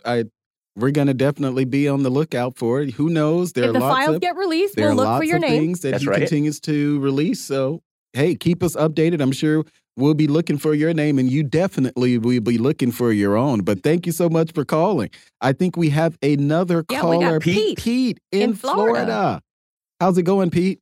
Hey, going good, man. You guys are perfect as always. Hey, I got a question for you and an observation. One is, have you guys heard anything more about what happened in Germany? Did they have a January 6th thing? I don't know. I do know a little bit more about that story than was in our headlines yesterday. Yeah. So I would say it's more of a reflection of, the Schultz government basically mirroring what's happening here in the U.S. So that group, there's still very scant information because the German laws are obviously different than the U.S. and how much the media can know about prosecutions, very different. So what is being told right now so far is, in my opinion, it's more as this is based on the information that's out there. In my analysis of what is out there, I view it as this. They call it the Reich something. I forget the name of the group, but I'm going to call it the Reich brothers. But they basically are in trouble for like a thought crime because they weren't exactly planning. Like the government in Germany is saying that they were planning a violent overthrow of the government, but it's like 25 dudes. I don't know how a 25 dude coalition is going to overthrow the entire German government. And so these guys some of them are ex-military. I think there was one guy that was a Russian national, another guy that was like, I don't know, from the Netherlands or something. But for all intents and purposes, it's 25 Germans, right? And they've been arrested for basically, hating the Schultz government and believing that there's a deep state. And there are no reports that this group, they're not like the Proud Boys, right, that have gone around and protested or, made themselves known. So this was like a whole new like surprise to the German people because they'd never heard of these people before. And suddenly, randomly, there's a big bust on, 24 or so guys that have actually not done anything. They didn't break a window. They didn't, break into a government building. They hadn't done any of those things. But then again, I'm no German law expert. All I can say is that is so far what's being reported. And so my assessment would be they're in trouble for being a group that hates Olaf Scholz. Yeah, it sounds like January 6th. I bet you there's German intelligence people cooking this thing up so they can get more censorship and more laws. Because the Olaf Scholz, I mean, I can't see how anybody in Germany is thinking he's doing a good job destroying their country. I don't think they do. On a second thought, though. I don't think they do. Second thought. Yeah, go for it. Yeah, exactly. But hey, true. You notice Time Magazine, got their shot in fame. Now I'm telling you how old I am. It used to be Time Magazine and Newsweek were the premier newspapers. If you were a journalist for them, you were the bomb. I mean, it was better than the New York Times, if you can imagine that. But now, since all this censorship comes through, you know who's going to be the next Time Magazine? CNN, Washington Post. They're doing all this Twitter censorship, and they're looking like fools, and nobody's trusting them. It's like you guys. They're terrified of the news that you bring to the people because they're BS artists. They're working for the oligarchs. There's that. Yeah, there's that. And the wild part is, it's not like we're even a huge hawking CNN. Look, they have written hit pieces about the show left and right, even going back to the time of Garland and Lee. And it's like, dude, we're a small network. What are you doing? Like, I mean, they're that terrified where they're hitting down, punching down. Right, it's a small operation, yeah, too. Yeah. And the funny thing, the you make them look like fools. Yeah, the other day, it was a friend of mine. He just happened to he's like, oh, because, he listened to the show. And he said, okay, well, I'm going to listen to some of the other shows. And so we were talking yesterday, and he said, are there other conservatives on the show? I mean, on the network? And I said, sure. He said, who are they? And so I had to, think about it for a minute. Right, but he said, I thought that was like some right wing. So I was like, bruh. I said, it's probably more like moderate liberals than conservatives on the network. But he thought that this was just people, that everybody was just right wing here. And I was like, nowhere near it. Bruh, I'm not at all. Far on the left on that stuff. I mean, when you talk about like, appreciate that. I would say friendly observation. Yeah. Thank you so much for that. We gotta go take our break before we bring in our guest, because we're gonna be talking about something pretty controversial. And as much as people try to fight and say, slippery slopes don't happen in the government, yes, they do. Look at the Patriot Act. Very, very slippery slope. And something is happening to our northern neighbors in Canada. Our next guest is going to join us to talk about the controversial, what's being called euthanasia bill that's up for a vote very soon. So you don't want to miss that talk. No one else here is talking about it. You are listening to Fault Lines. Thomas, Chan, Abdul will be back with our Canadian guest in just a moment. Fault Lines.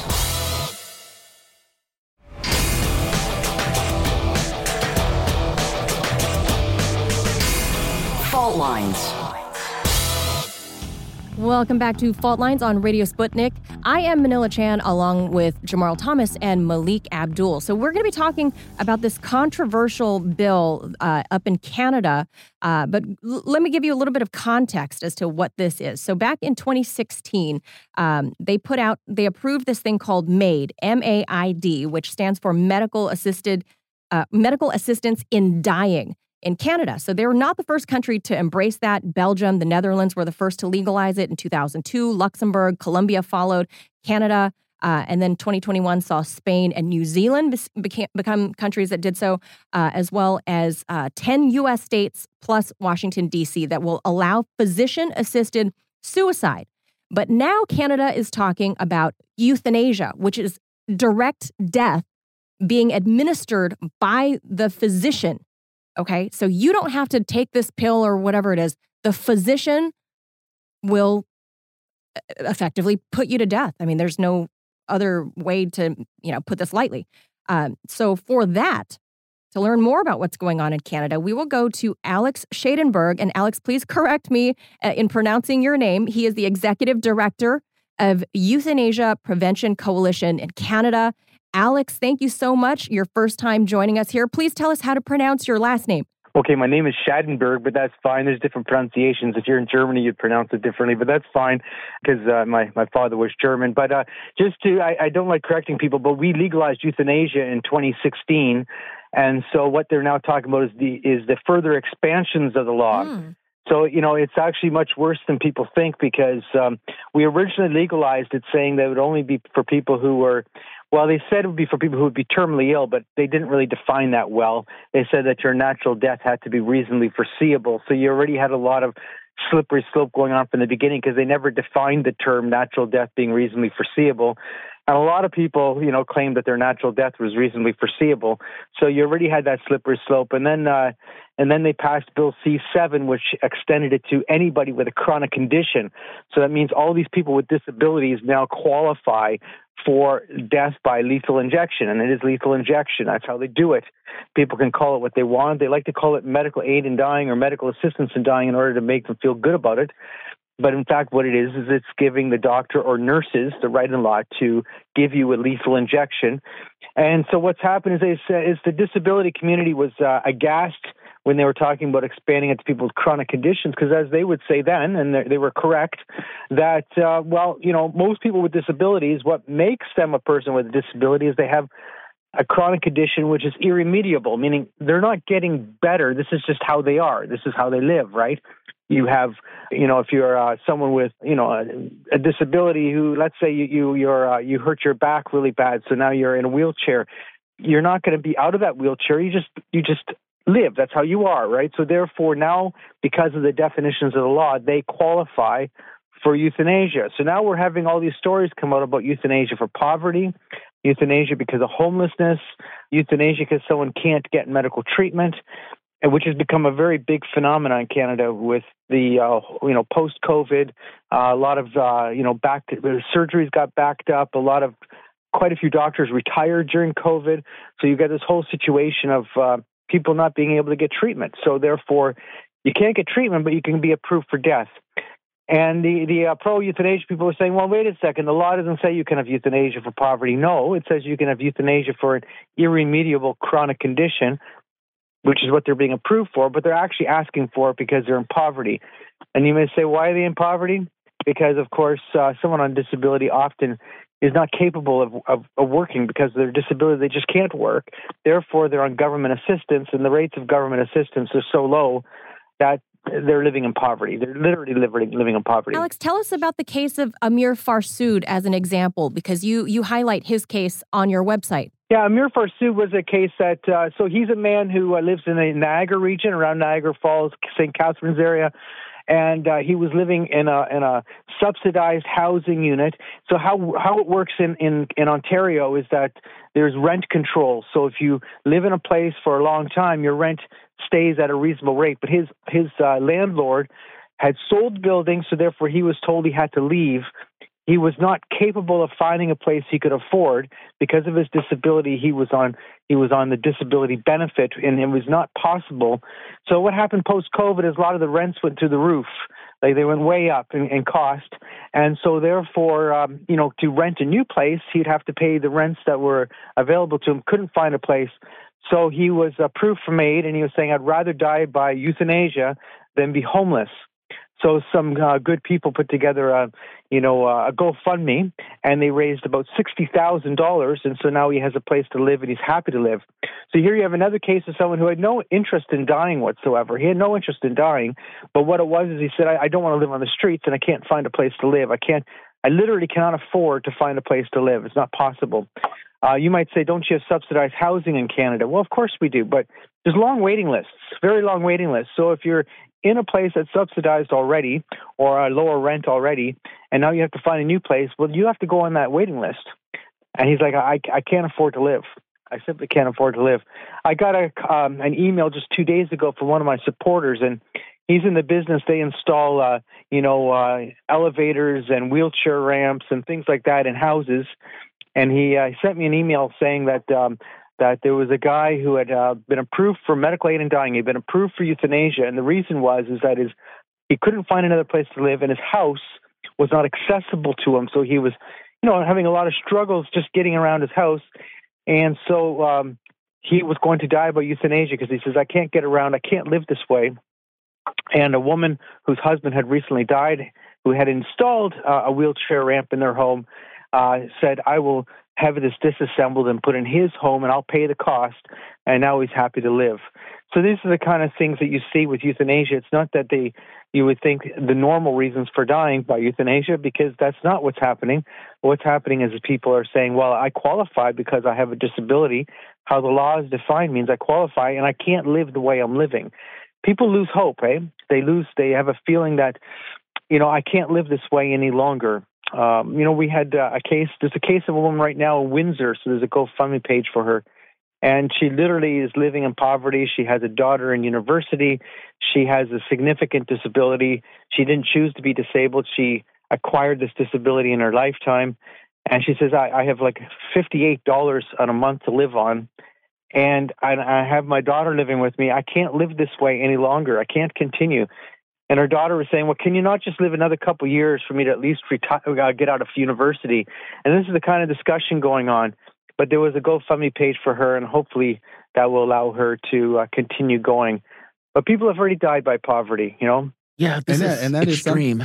Yeah, Alex, I was reading about, I'm sure you're probably familiar with Jennifer Hatch. Jennifer Hatch. Yeah. Yeah, Jennifer Hatch. So for our audience, Jennifer Hatch had a chronic illness, and apparently she gave an interview during the summer, a CTV interview in the summer, where she talks about about falling through the cracks and feeling as if she isn't able to access health care, but she is able to access death care. And then she says, that's what led me to look into medical assistance in dying. And she applied last year. So she talks about not being able to, go ahead, Anna.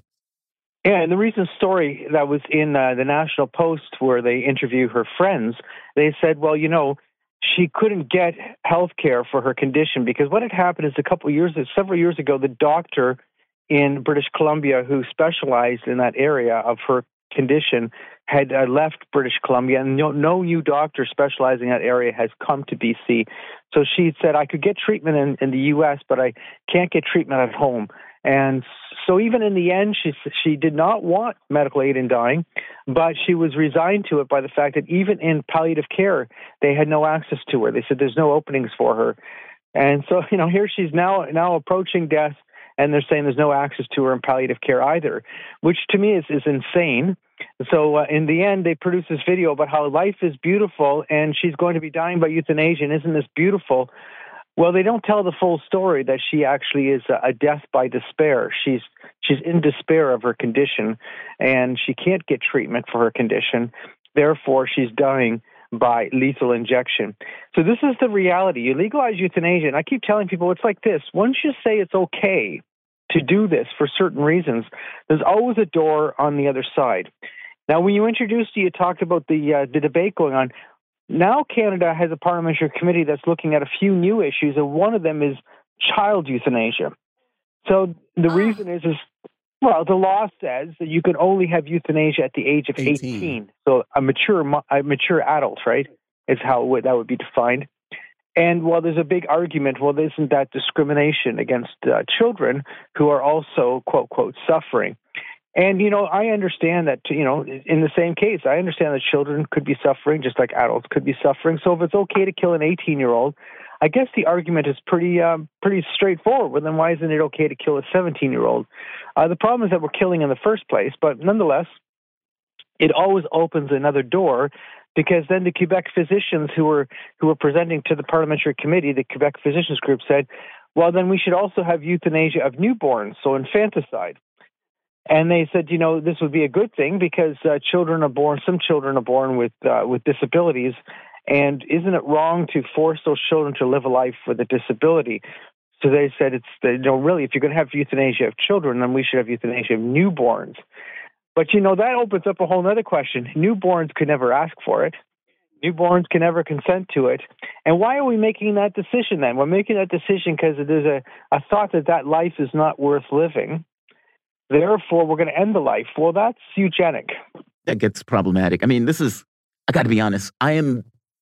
Look, you're probably going to disagree with me on this, but in cases of terminal illnesses where the person there's no chance of hope or anything else, I have no issue with the euthanasia thing. Look, I know somebody that chose to end his life because he had terminal cancer. He fought it several years through, chemo and all the other available treatments applicable to his illness. Yeah. And he's looking at a miserable life. Yeah. He couldn't do it anymore.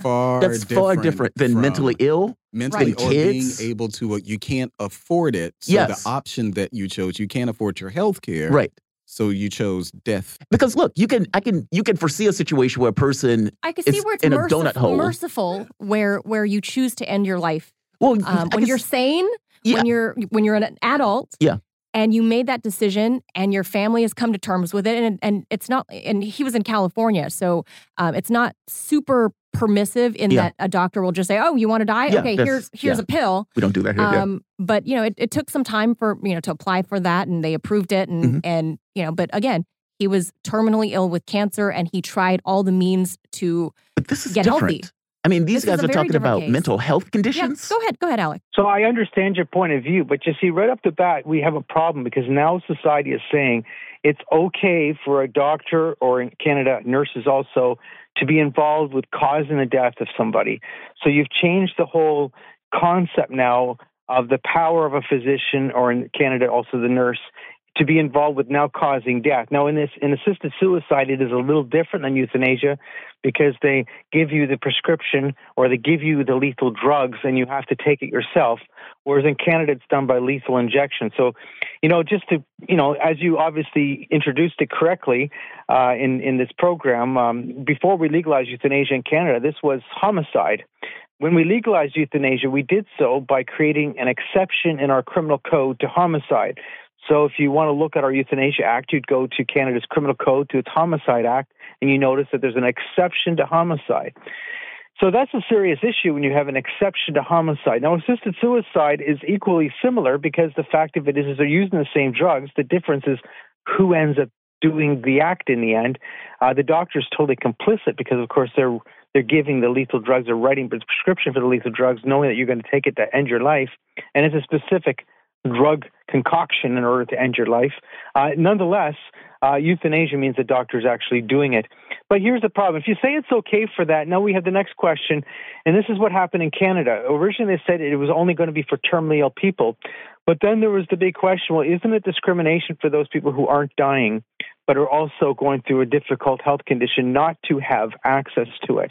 And this was the big debate then. So now you say it's okay for people who are dying. Well, as I said, in the beginning, it wasn't really defined well, so you already had a slippage going on, which created the further debate, which meaning we said your natural death had to be reasonably foreseeable, and you can understand if you don't define that term, at least in California, it says you have to have 6 months from death. You have to be diagnosed as having at least 6 months to live, and that's it, or less than 6 months. So at least it's defined, right? But in Canada, it wasn't defined. So, but nonetheless, and they said, well, that's discrimination. And there was actually 2 people with disabilities who went to the court and said, our natural deaths are not reasonably foreseeable, and yet we should have equal access to this. And the court agreed.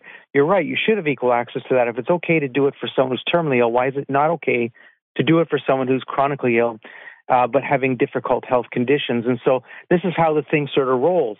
In the same way as the child euthanasia issue comes up, and it makes total sense. If it's okay to kill an 18-year-old, well, why isn't it okay for a 17-year-old? It's discrimination, and that's correct. It's discrimination. And an excellent article was written by Wesley Smith. Wesley Smith wrote an excellent article about this, saying, well, worldwide, what happened? Well, he talked about the Netherlands law, the Belgian law, the Canadian law. He said all the original safeguards get torn out because of discrimination. And he was right. That's exactly what happens. One person says, but that's not right. So in Belgium, they already have child euthanasia. And the reason they expanded it was for the same reason as I'm saying.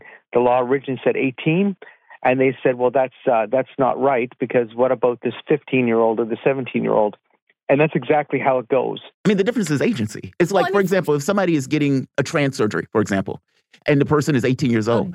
Gender affirming right. surgery. We often go with this idea that at a certain age, the person has a right to drink, vote, etc. Right. Meaning we allow age to be a determining factor of whether or not the person is an adult. Well, that's why the laws are there, right? To protect minor children. Correct. Because their brains aren't fully developed to make these adult decisions that can impact the rest of their lives. Otherwise, there wouldn't be any laws against, a 40-year-old man marrying a 12-year-old child. Right. Or 3-year-old driving. But the interesting thing about that is that I compare it to what like here in D.C., yes, there are certain, when it comes to entering contracts and stuff like that, there are certain requirements, legal metrics that you have to meet. But in the context of a medical procedure, if you will, DC allows 12-year-old girls to get abortions without parental consent. So these type of laws do exist. I don't necessarily agree, but it's important to note that in the Canada law, and you're right, in 2021, they passed a law to study what they call mature minors. Oh, my. So they passed a law to study. So there is nothing on the books just yet. And they recently, November 4th, just had testimony on the issue of expanding it to include mature minors, but they haven't defined what that is. What mature Right, they're not there yet. So they don't define mature minors because in Canada, mature minors already been determined by the courts on other issues. I see. So mature minor means that the doctor has deemed that you're considered mature. So it's not about being 14, 15, 16. It's about the doctor determining that you are capable of understanding the nature of the question. Well, I mean, that's very so you subjective. Might be 12. It is subjective. It's very subjective. You might be 12 or you might be 17 before you're determined to be a mature minor. Nonetheless, it's all based upon the doctor assessment. And they're not talking about a psychiatric assessment either. And this is the whole thing about euthanasia, assisted suicide, and these laws. They're not talking about psychiatric assessments being required in any way, shape, or form. So you have a really big question here, especially since, we have our euthanasia clinics now. So we had a woman, for instance, in Ottawa who was turned down 5 times for euthanasia. 5 different doctors said to her, no, you do not qualify. She contacted the euthanasia clinic in Toronto and she was approved. So there was an article in the newspaper saying, isn't it terrible? I can't get my euthanasia in Ottawa, so I'm taking the train to Toronto to die on such and such a day at the euthanasia clinic. It's crazy because, of course, the clinic is far more liberal on the concept than maybe the average doctor would be. But let's go further. We had a case of a woman with MCS, multiple chemical sensitivities. She was 51 years old.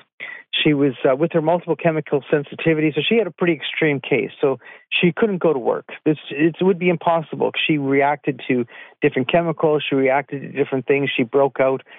She just had a really difficult case of multiple chemical sensitivities, and she was living in social housing. So you can imagine being someone who breaks out easily, who has a hard time with, and then you're living in social housing in a multi-apartment unit. And she said she couldn't even leave her bedroom because the cleaning fluids in some of the apartments, she just couldn't even breathe.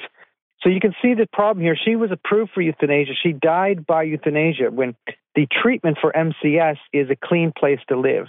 You need to live in a place that there's no chemicals being used that you're reacting to. And so she needed an individual home, like her own home, whether it be a small little home, condo, whatever that might be, that she has clean, and then she could have lived fine. She didn't want to die by euthanasia. There was an article about it ahead of time. In the end, she did die by euthanasia.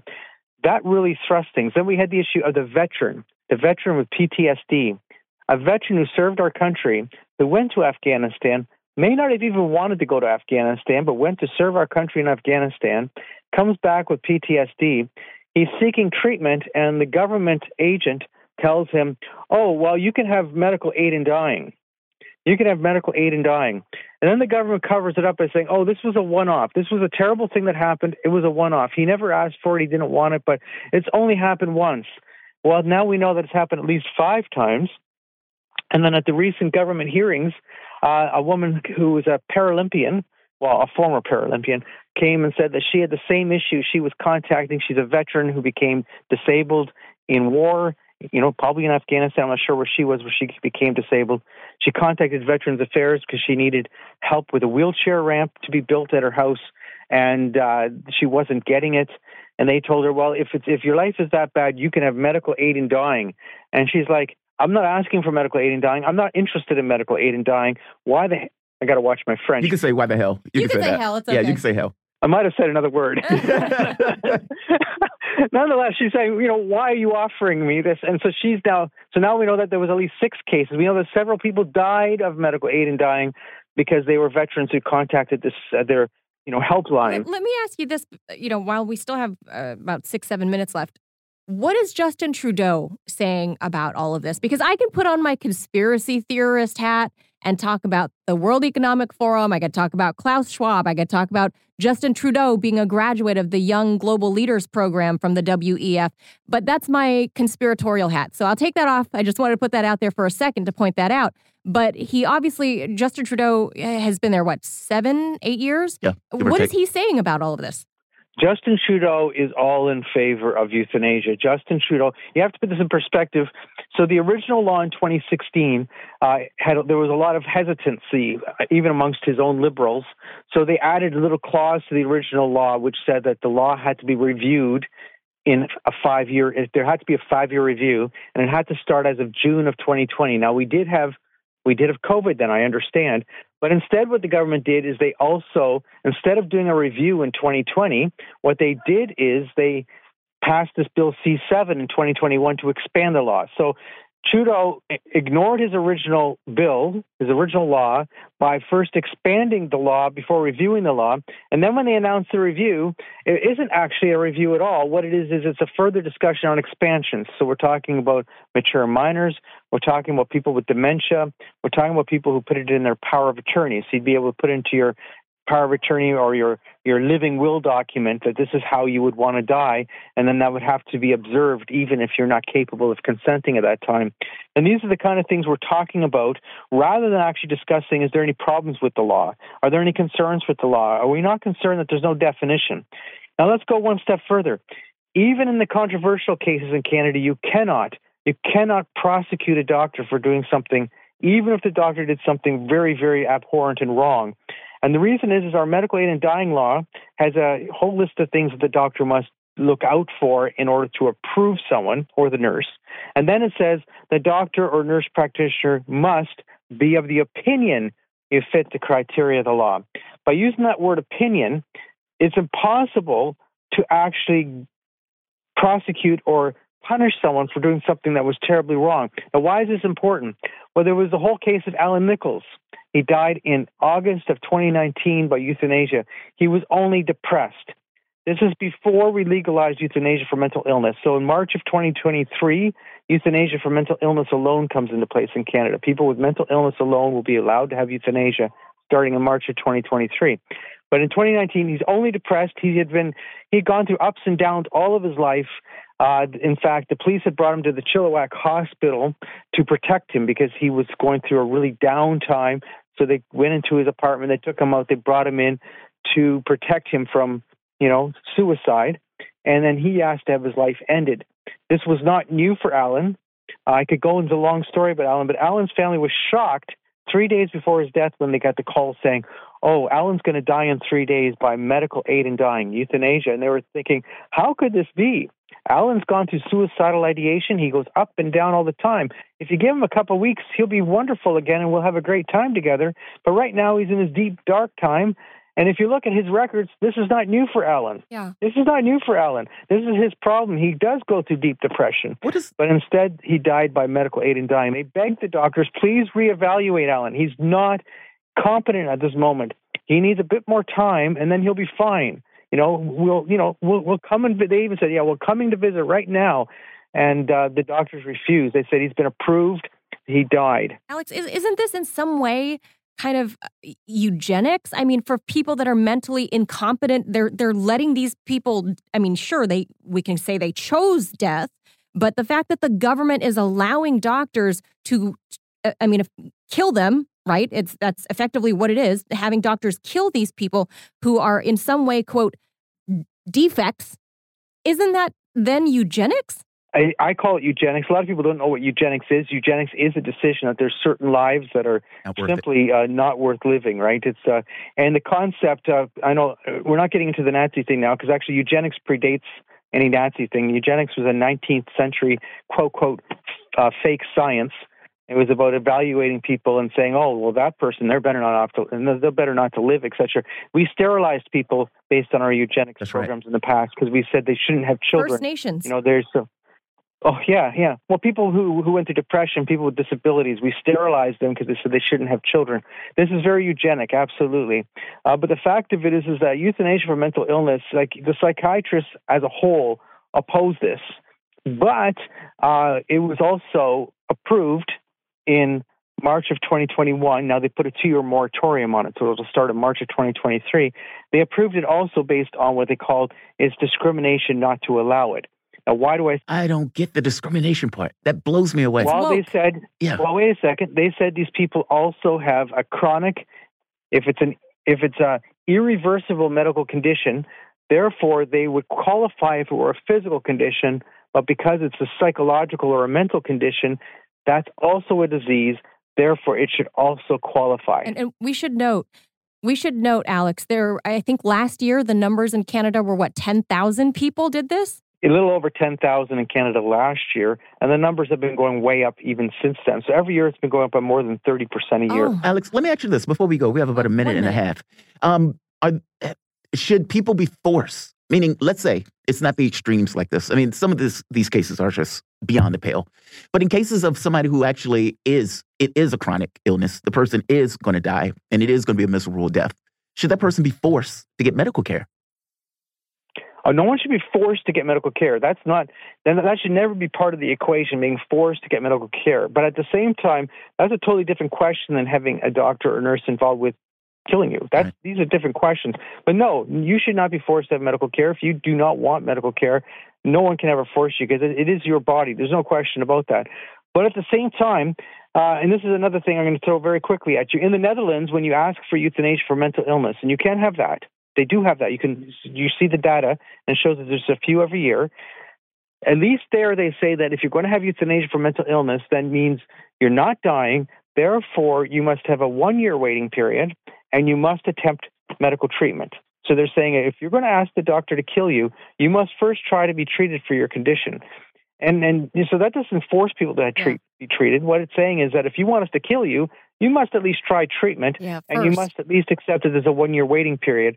Because, this is an irreversible decision. Yes. Yeah, once you're dead, you're not coming back. Alex, we'll have to leave it right there. This has just been enlightening and terrifying, and I hope you'll be back with us again. Alex Schadenberg of the Euthanasia Prevention Coalition in Canada. He's the executive director. Thank you so much for that, Alex. We are going to take a quick break. You are listening to Fault Lines. Thomas, Chan, Abdul will be right back after this. Fault Lines.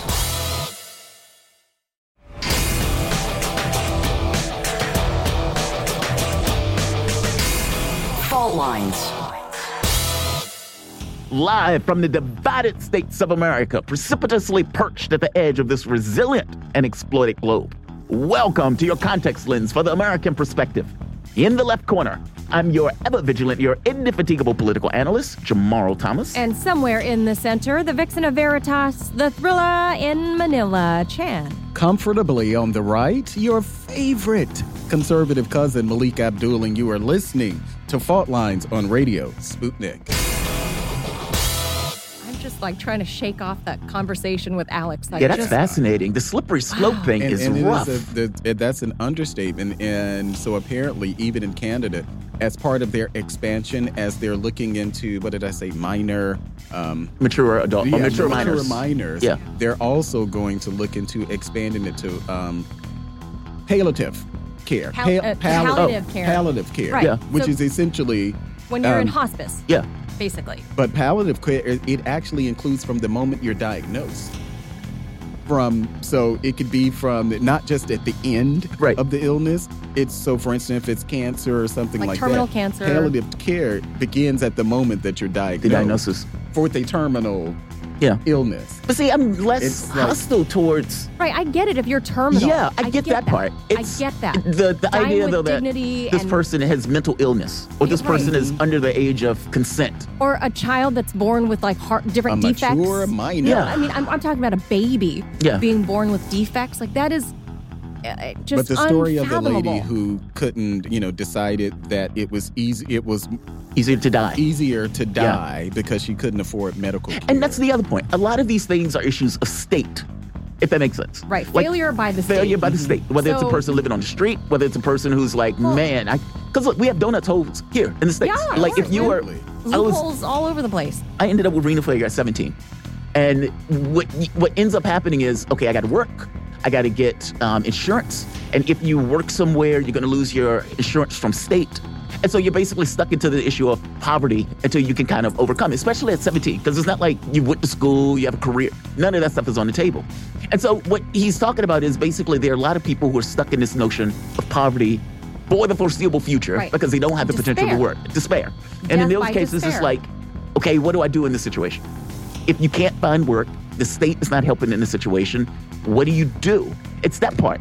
And yeah, people are going to go through depression with dealing with stuff like that, which makes... Or extreme poverty. Yeah. And mental illness in general, yeah. And so mean, this is so extreme to me. It's like, this is an issue, a lot of this comes across as an issue of state, if that makes sense. Well, I mean, this is why it's such a big conversation, which is why tomorrow we'll be talking with literally a pain care physician that has some opinions about this. And, you know, the fact that it started out in California, basically the western coastal states, Washington State, Oregon, having the doctor-assisted suicide by way of prescription. The doctor, remember, we jailed Dr. Kevorkian. Yeah, Kevorkian. We put him in jail multiple times. Right, and then he finally died in jail, right? I mean, I guess he was just ahead of his time.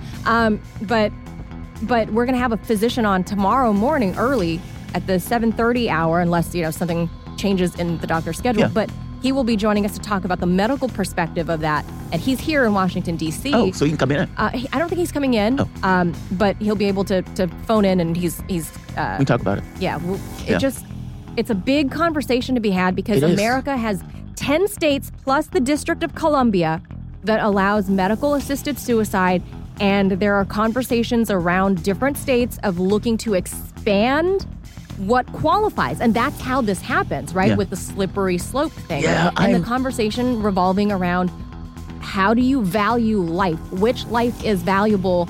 And do you deem your own life valuable? Well, it's that part. And who makes that decision of your life being of value?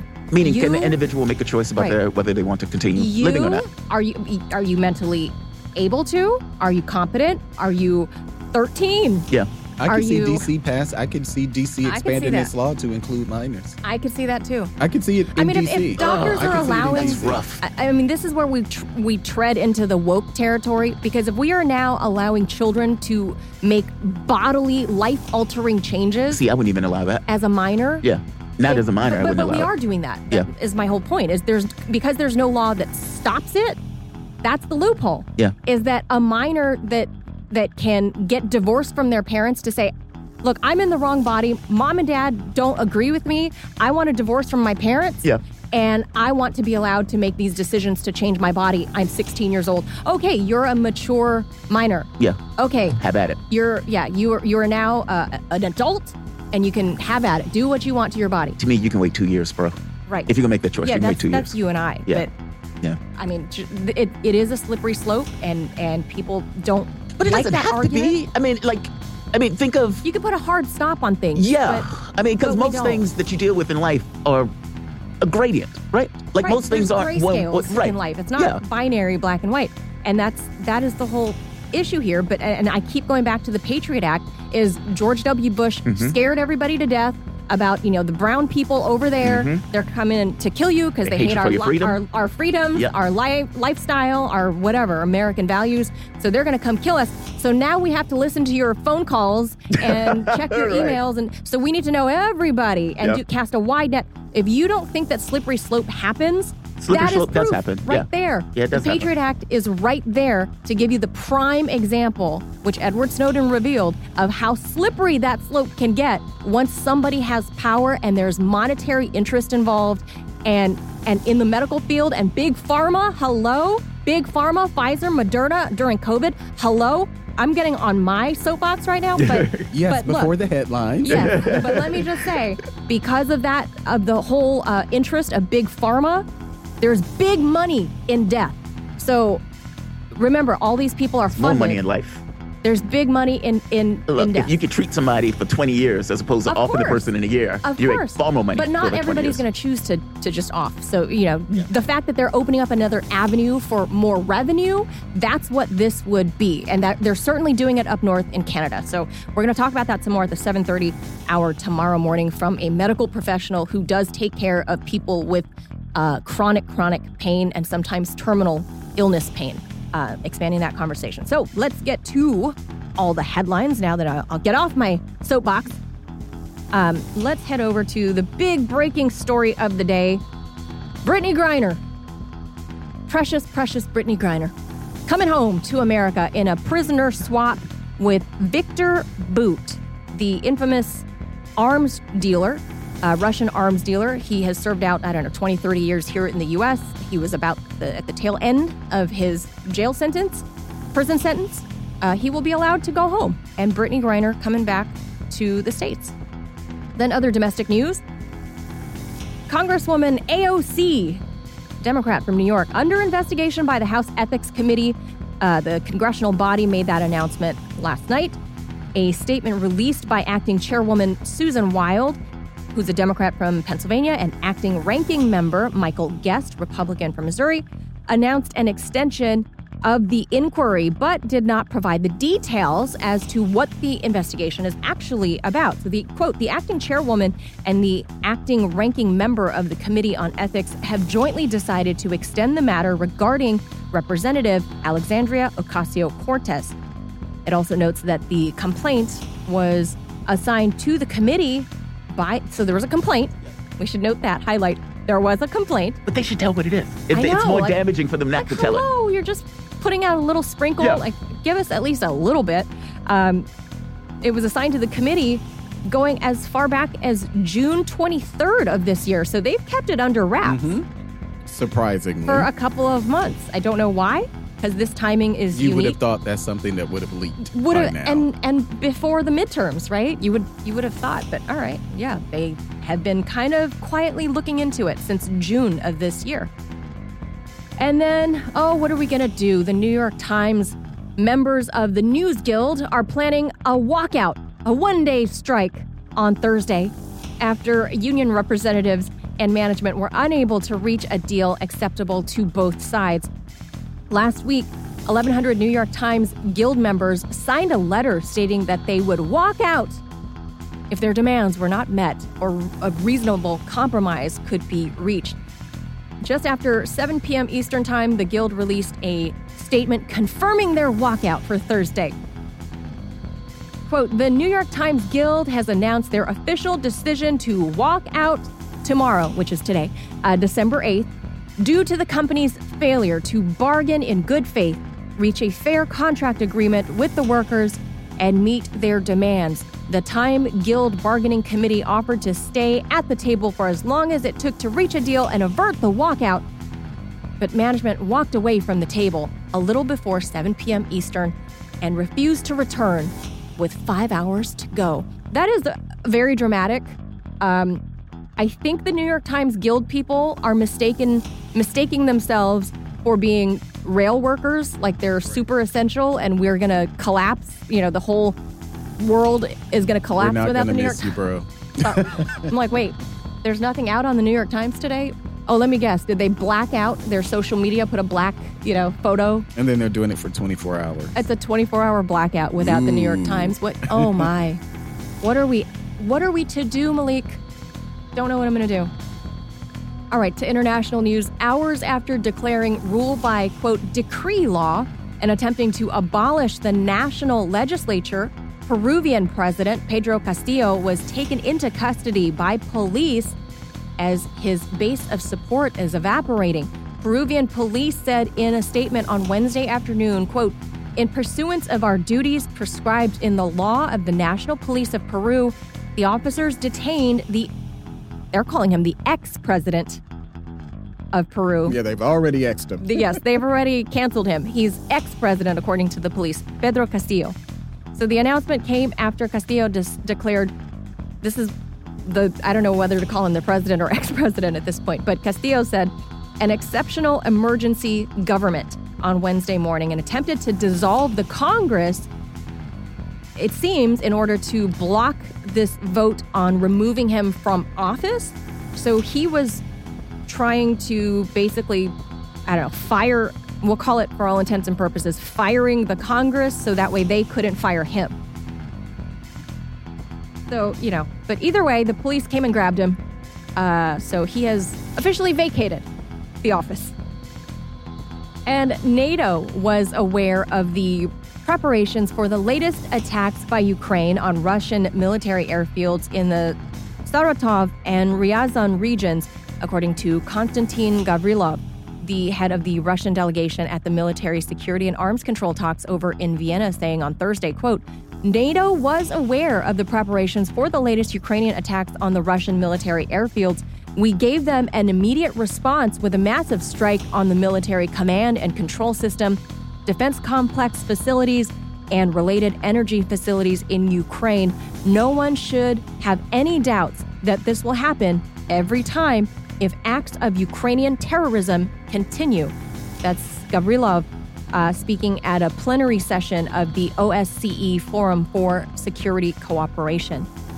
Now, speaking of NATO, the process of joining them with Finland and Sweden, apparently the fastest in modern history, says NATO Secretary General Jens Stoltenberg on Wednesday. He said, quote, "So far, this has been the quickest accession process in NATO's modern history. We have to remember that Finland and Sweden applied for membership in May, and then in June, all NATO allies, also Turkey, invited Finland and Sweden to become members." That's Stoltenberg speaking during an interview with Financial Times Live. Now, he added that Hungary had promised to ratify the accession protocols early in 2023. Then the UN General Assembly on Wednesday adopted a resolution submitted by Russia on no first placement of weapons in outer space. So that is a good one. The resolution was adopted after 122 countries voted in favor of Russia's initiative. So Russia put out this idea, hey, you shouldn't put weapons in space. With 50 voting against, 50 countries voted against Russia's plan or idea to the UN to weaponize outer space. 50 countries voted no, and 4 abstained from the vote. The resolution, dubbed No First Placement of Weapons in Outer Space, simple name, urges all states, and particularly those with space capabilities, to consider the possibility of, quote, upholding as appropriate a political commitment not to be the first to place weapons in outer space. Then this date in history, back in 1941, mind you, this is the day after Pearl Harbor Day, President Franklin D. Roosevelt delivers the famous Day of Infamy speech to the U.S. Congress just the next day after the bombing of Pearl Harbor.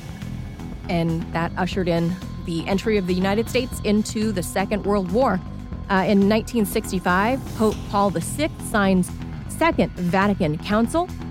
In 1966, the U.S. and USSR sign a treaty to prohibit nuclear weapons in outer space.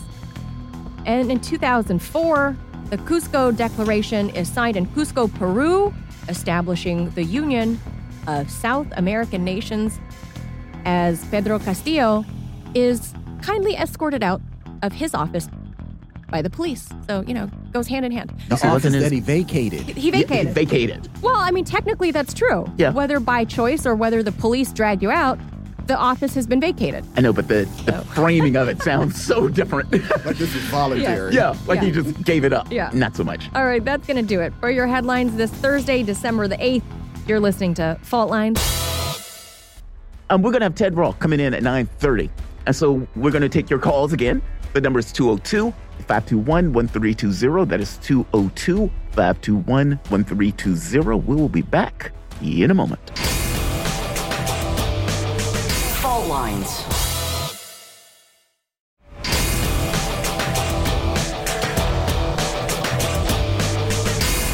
Fault Lines. Welcome back to Fault Lines on Radio Sputnik. My name is Jamal Thomas. I'm joined with Manila Chan and Malik Abdul, coming to you live out of our station in Washington, D.C. Sorry, trying to do two things at once. You guys, we're taking your calls. The number is 202-521-1320. That is 202-521-1320. I want to read right here. This is the producer. Thank you for putting this in. President Biden's administration never forgot about Brittany Griner, and that he would continue to work to bring home other Americans suffering such injustices. We have people in our jails for pot.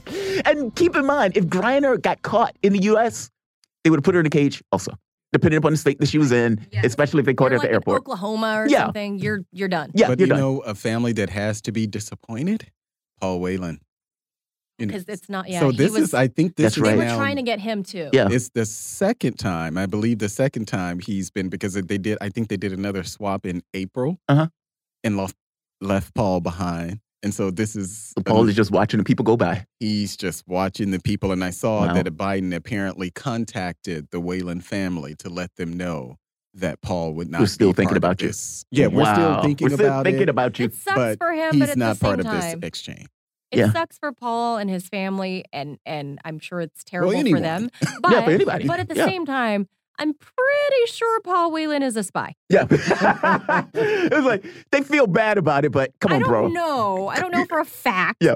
But I don't know. Based on the He's looking circumstances, spyish. he has like 3 or 4 different passports. He speaks multiple languages. He was definitely in the Manila. Marines. Everybody has 3 or 4 different Like, who passports. doesn't have- Like who Ghislaine doesn't have Maxwell. 3? Who doesn't speak multiple Ghislaine languages? Maxwell is a polyglot. She speaks like 6 different languages and has like 5 different passports. That's right. So, you That's know. totally normal. Totally normal.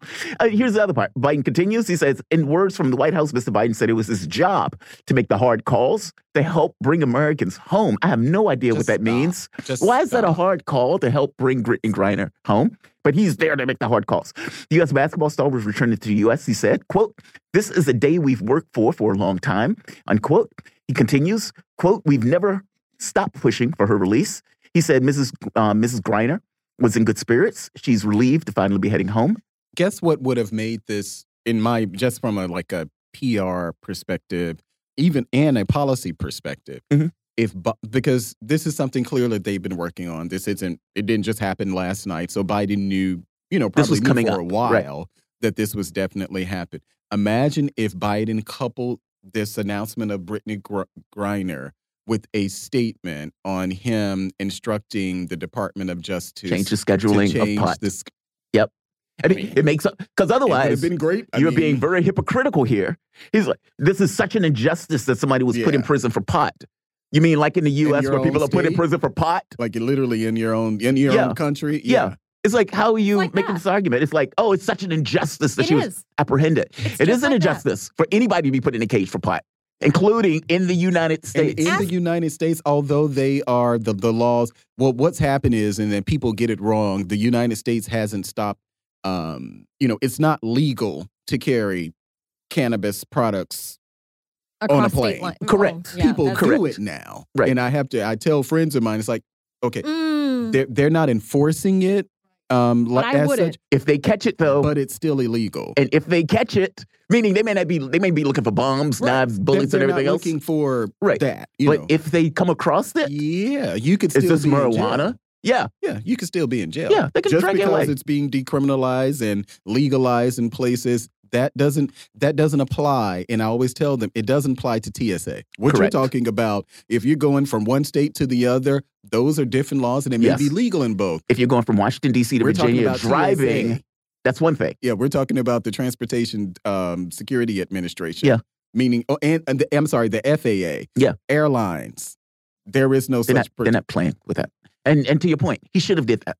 He should have did that. I mean, Biden has been screaming, hollering It would that have this been is huge. such an injustice. This is so horrible that the person was locked up for holding on to pot. Well, he should just ask his vice president, Kamala Harris, who was the former AG of California, who put everybody That's away. right. And for Manila would pot. know. You would know. But I would love You to would know know. whether or not, and maybe we, at some point we can get somebody to talk about it. Is that just in action that he can he as president Change the scheduling? instruct Yeah, he can his change the scheduling on pot. Justice Yeah. Department? Okay, Yeah. good. Absolutely. So then He can't what are we expunge the waiting on? records by Right. himself. He can't go that Yeah, far. so That's what going are to we take an act waiting of on? Congress. Because he's already signaled that he would be interested. That's something that they were looking He at. said during the So what you campaign waiting that on? he would do it. Yeah.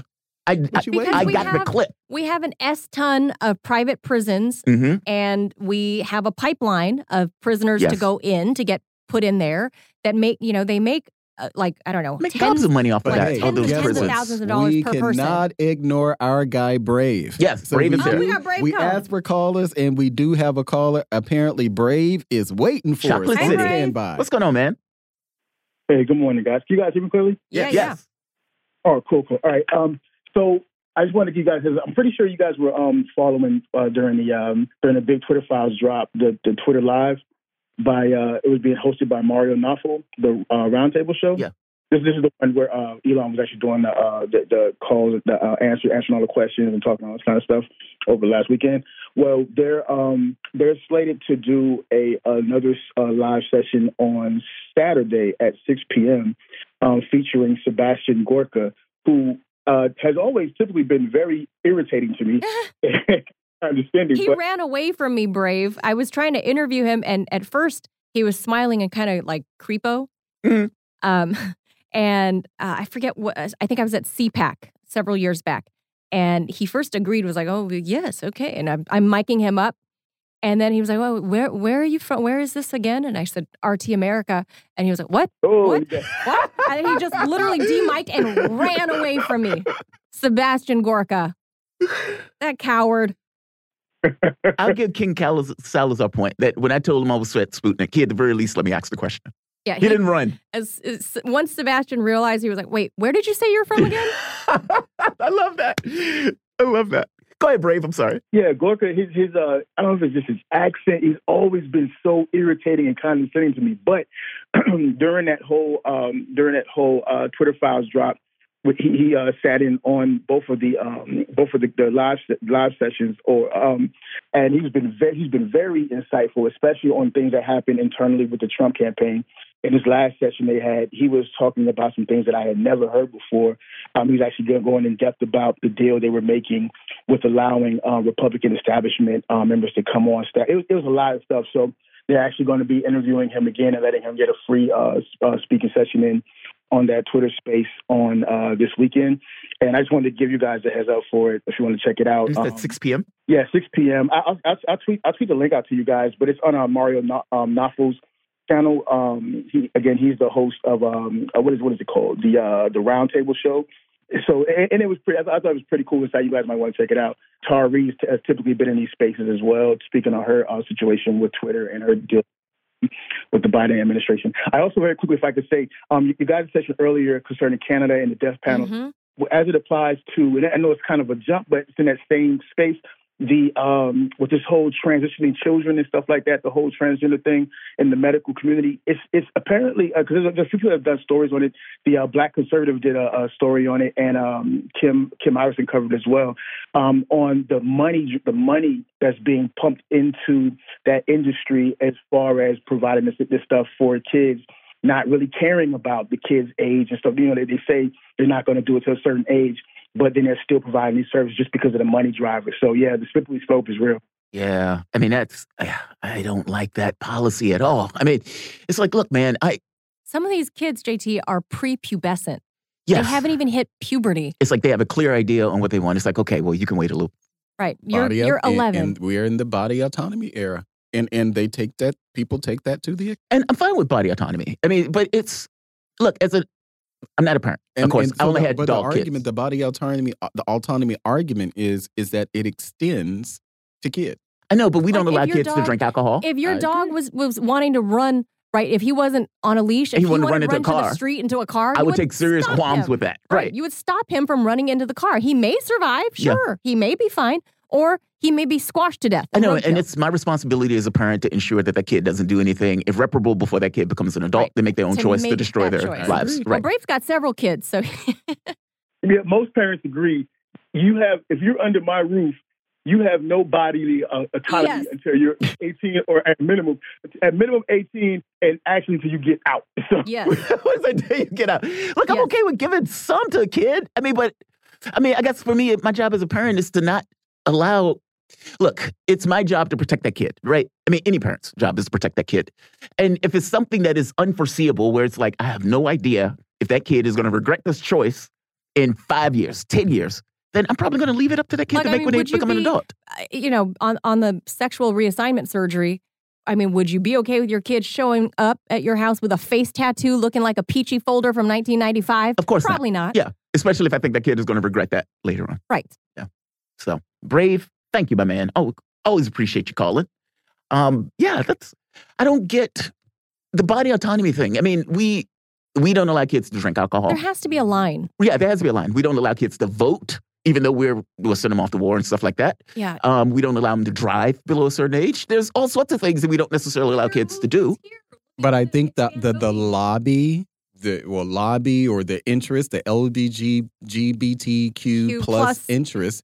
I think it is so powerful that people, which is why we're reevaluating these things about what, kids. We're literally talking about kids. We had that debate here in D.C. around the vaccine. It was a big discussion on whether or not kids, and the council decided, and a judge overturned the council's decision to allow kids to get vaccinated without parental consent. As young as 12 years old. Parental consent. Without parental consent, but it was written into the law that, and kind of similar to what we were talking about in Canada, that a mature minor, not a mature minor, like a medical professional had to evaluate the child and say that it's okay. The child understands what's happening with the vaccine, and so because very of that, subjective. That is very subjective. This is kind of like cops interrogating kids, right? Yeah. Like you take a 12-year-old into the room with a cop. Okay right.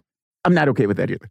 I mean, there's certain problems with that. They were okay, but like, as I said, a judge overturned it. Yeah, the judge was like, no, that parental has You've gone too far. Yeah. Well, there has to be lines. There just has to be. All right. On that one. And like you said, the euthanasia thing. Look, there are certain parts of that what I would agree with. I do the way too. that Canada is doing it just seems to be well beyond the pale. That's too expansive. Extremely expansive. I mean, at the point where they're like a mentally ill person. Because after a while, I started to question whether or not this is something that the state is doing in order to... They deliberately made, and we heard Alex allude to that, they deliberately did not define what chronic condition means. So it could be, I have chronic asthma. Yeah. I have chronic acne. I have chronic whatever, right? I have chronic back pain. The story that he highlights on his website with Amir Farsood, he had chronic back problems, okay? Sciatica. Really? Like that's going to be enough to say, Doc, just put me out of my misery. Yeah, it goes to extreme. I mean, look, from my standpoint, Alex, he is pushing a very specific narrative from the organization that he's with. I don't think he's being dishonest, so I'm not saying that. Well, I think he also said that he understood like the terminally ill part, and I think most people he said he disagreed with that, though. His thought was that all things being equal, the moment that you start is a slippery slope, and that was his argument. And I would say we got to draw the line. We got to draw a line. Somewhere. Yes. Somewhere. Yeah. Most things in life are a gradient, right? And at some point, you draw a line on that gradient. But yeah, slippery slope, it is real.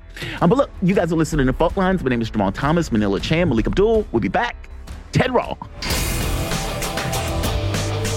Fault Lines.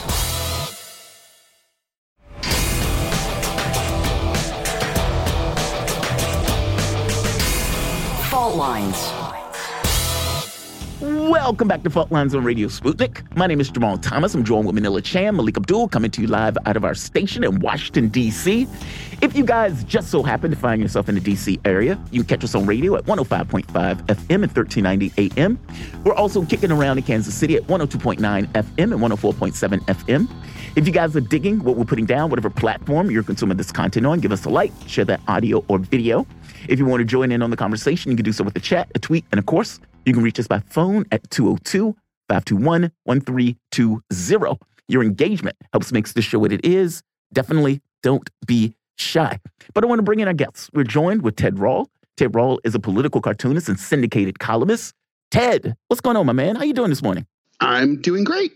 How are you doing? I am doing great. Thank you for joining us at such an early notice or such a last-minute notice. Much appreciated. I want to get into James Baker being fired. That's what I want to get into first. James Baker, who was fired on Tuesday by Elon Musk for basically suppression of information. And this is one of those people who was anti-Trump, who was big on this notion of Trump in Russia. And I guess Musk hadn't paid attention to the fact that the guy was still there. But eventually, at the point where the Twitter files were released, it's kind of hard to make a justification to keep him on the company. I mean, Musk himself basically said these guys were biasing themselves towards one political party over the other, and this stuff was basically nonsense, a paraphrase. Give me your take on that. Why do you think it took so long for him to get rid of Baker, for one thing? And you can even go into the role that Baker basically, well, we went into that before, the role that Baker basically played in all this. But why do you think it took him so long to get rid of Baker in this situation? Well, I can only speculate here, but I think it's exactly what you said, Jamal. I think, Musk didn't know that the dude was still there. I think, guys like Musk, and I don't mean this, about him personally. I mean, just CEOs, people who fly at that level. they don't really have a lot of interaction with the workings, even at a sort of upper middle level like Baker was at. At the companies that they're in charge of. They do, we think maybe of a company that has like 100 people and the boss knows everybody who works for them, but that's just not how it works there. When I was canned by the LA Times, the ownership that had fired me and smeared me changed. They sold the paper to an individual. And I thought, oh my God, well, this is totally going to change everything. They're going to they're going to, stop like screwing me legally and they're going to want to settle my lawsuit.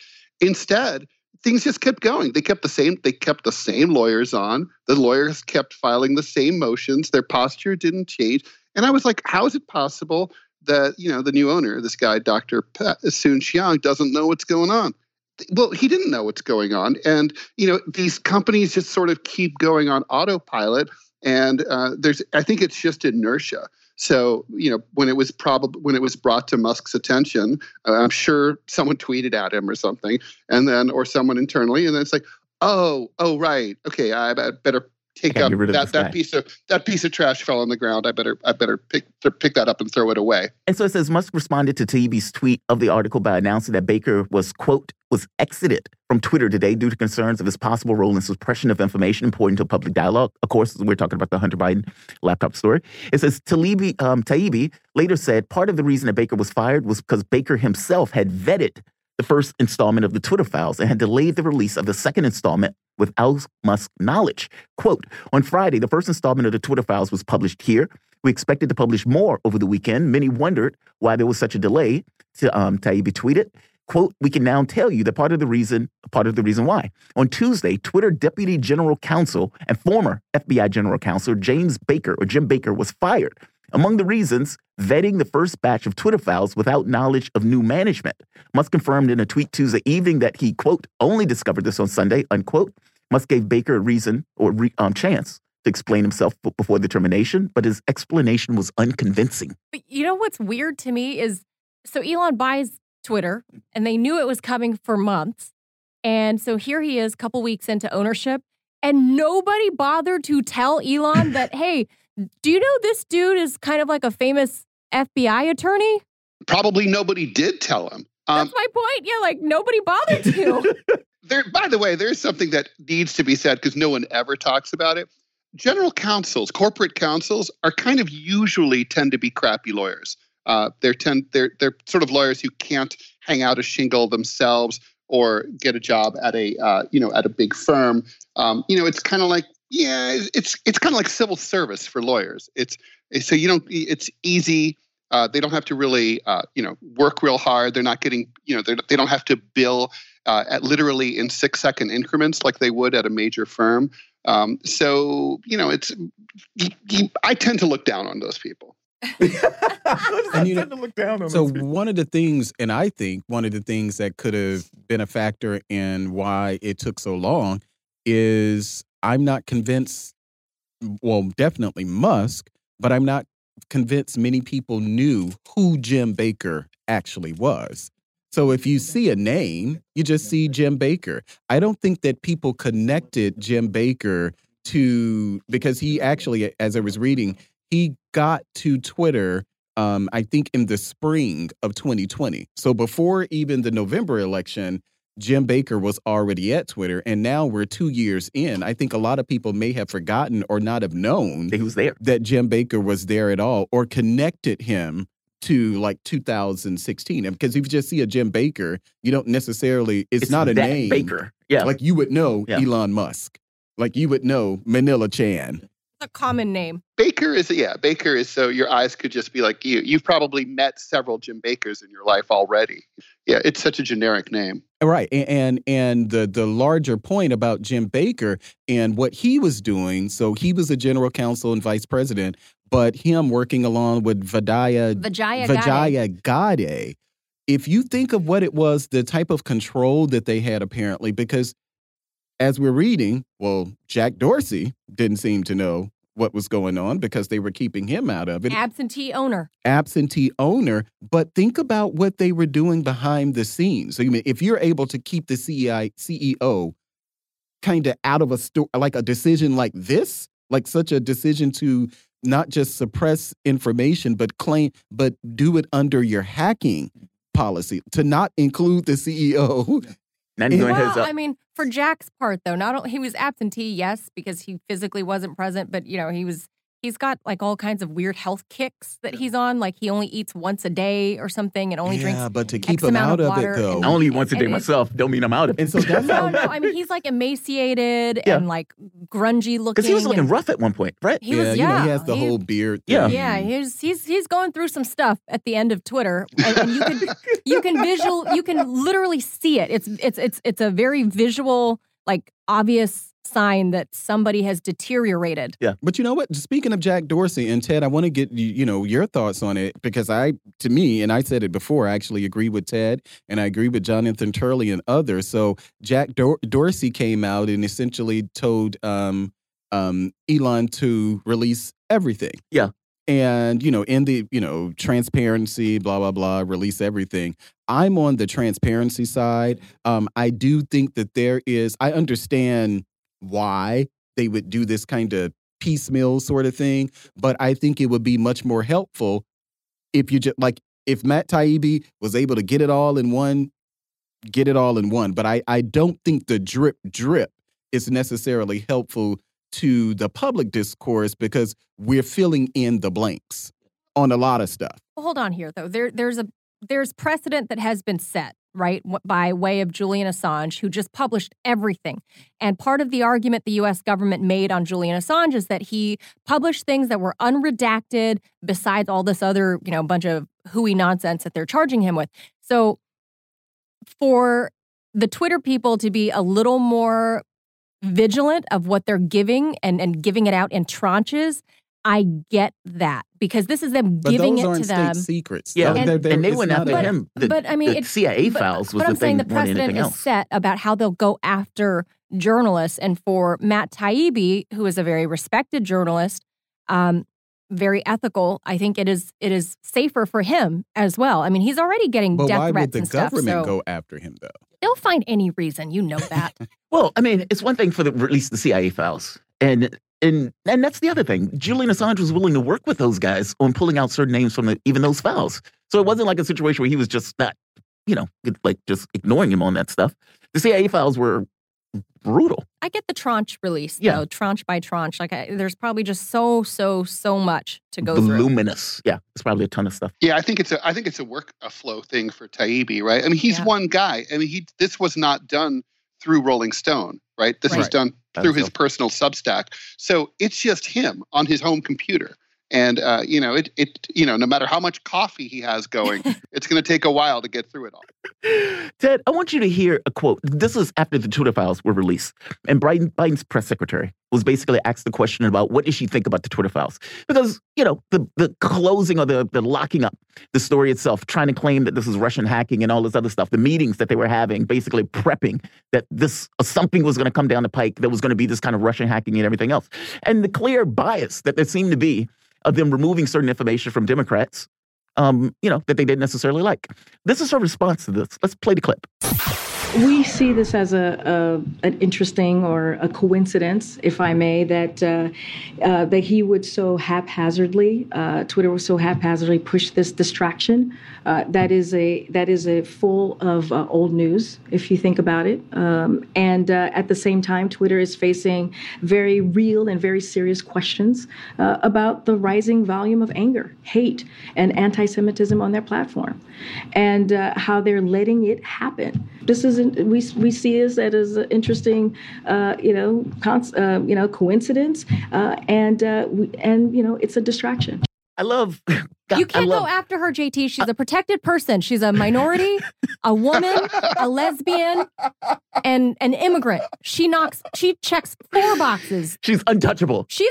Don't you dare criticize her. I love nesting dolls. This idea of a distraction within a distraction. Right. She's like, yeah, I think this is a distraction. There's so much rising hate on Twitter, and there's all of these questions are being asked. That's such a weasel word. Questions being asked. That's the beat your wife thing, right? It's like, how often have you beat your wife? What do you mean how often I beat my wife? And then now you're talking about beating your wife. Give me your take on this. I mean, she is basically dancing not wanting to deal with the reality that it seems as if one of the main political parties is using a social media platform to basically silence certain speech that they don't necessarily like, especially around the idea of his kid. Around his kid. Give me your take on this. Well, first of all, it's incredibly entertaining to listen to that clip. It's always fun to watch someone who's in a really miserably uncomfortable position have to defend the indefensible. And, I could listen to that all day over and over on loop. There's the old news. I want to just highlight that point out. Whenever someone in PR says that's old news, okay, so translation, it's true. Right. Yes. Right. Like, it's not like we're not saying it's false. We're not saying it didn't happen. We're not saying it's disinformation. We're saying it's true. So, old news is kind of, that was kind of Barack Obama's kind of brilliant defense when he was called out for having, used cocaine as a young man when he ran in 2008. And his campaign was like, well, that's old news, which was true because he had exposed it himself in his autobiography. Right. And that was a really smart, that was definitely the way to handle that. And I don't think having used cocaine should disqualify you years later from running for office. Maybe it should disqualify you from working for Burisma at the time that you're using cocaine, but that's a different question. So basically, look, she's admitting it's true, and she's dodging the issue here. And the issue is, should the government ever be in the business of telling or strongly suggesting to the media what it should publish or not publish? And part two to that question is, should the media be open to those requests from the government? And I think most readers, most viewers, most Americans would answer no to both of those questions. But obviously that's the uncomfortable part for the powers that be.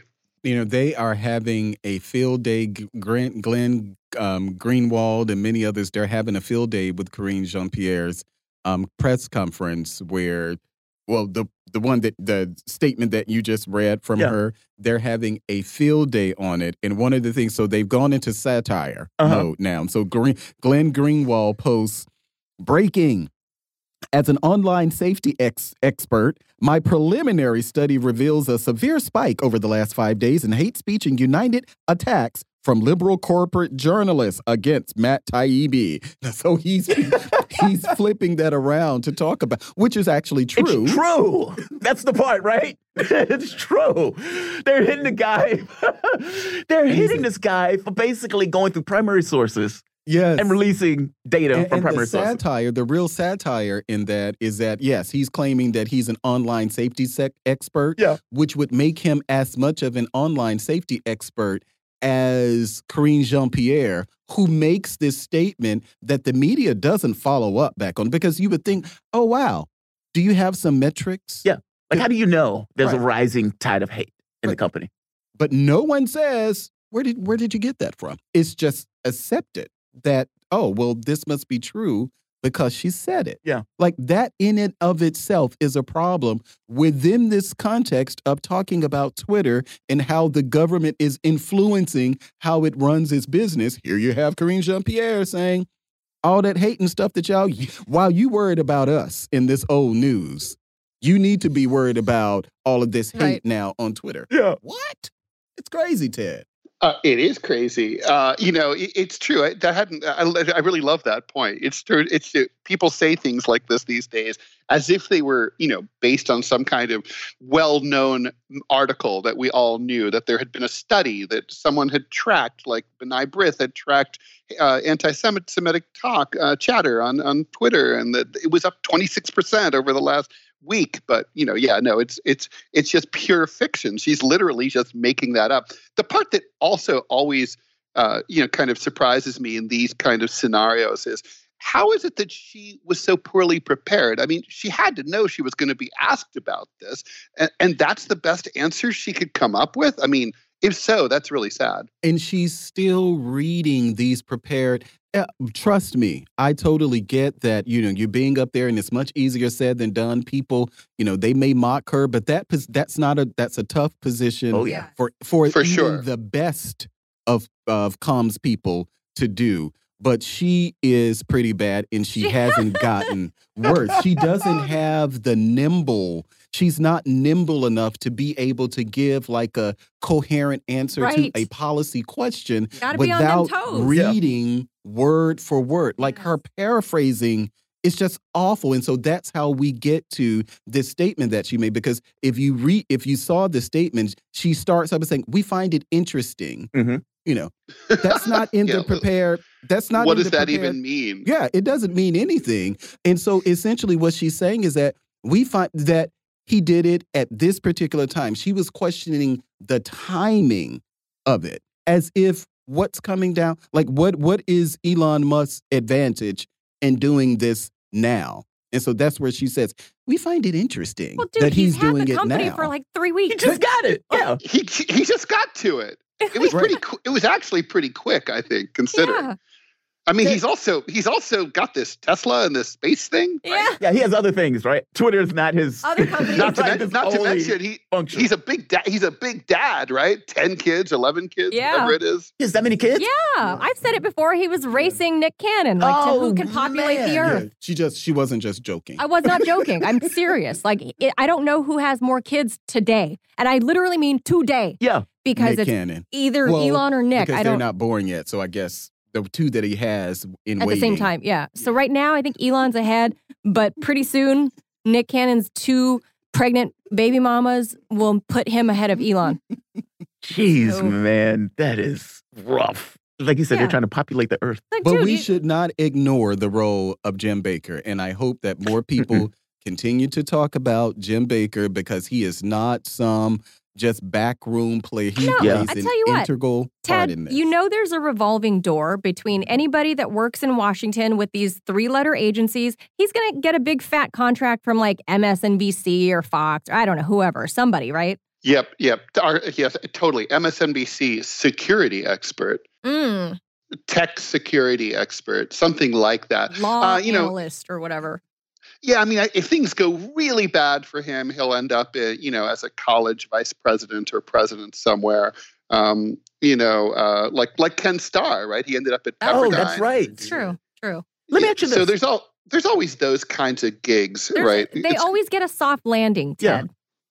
Yeah, they do. It's someone needs to write a book either called like the CEO class or the executive class, which is basically about the class of these quote unquote leaders, scare quotes intended, where basically they don't have any specialized knowledge about any particular field, but they revolve between government and different corporations. And the only skill set they seem to have is that they know how to sit behind a well-polished wooden desk or conference room table. But they're good at it. And they're very good at collecting wire transfers to their Cayman accounts.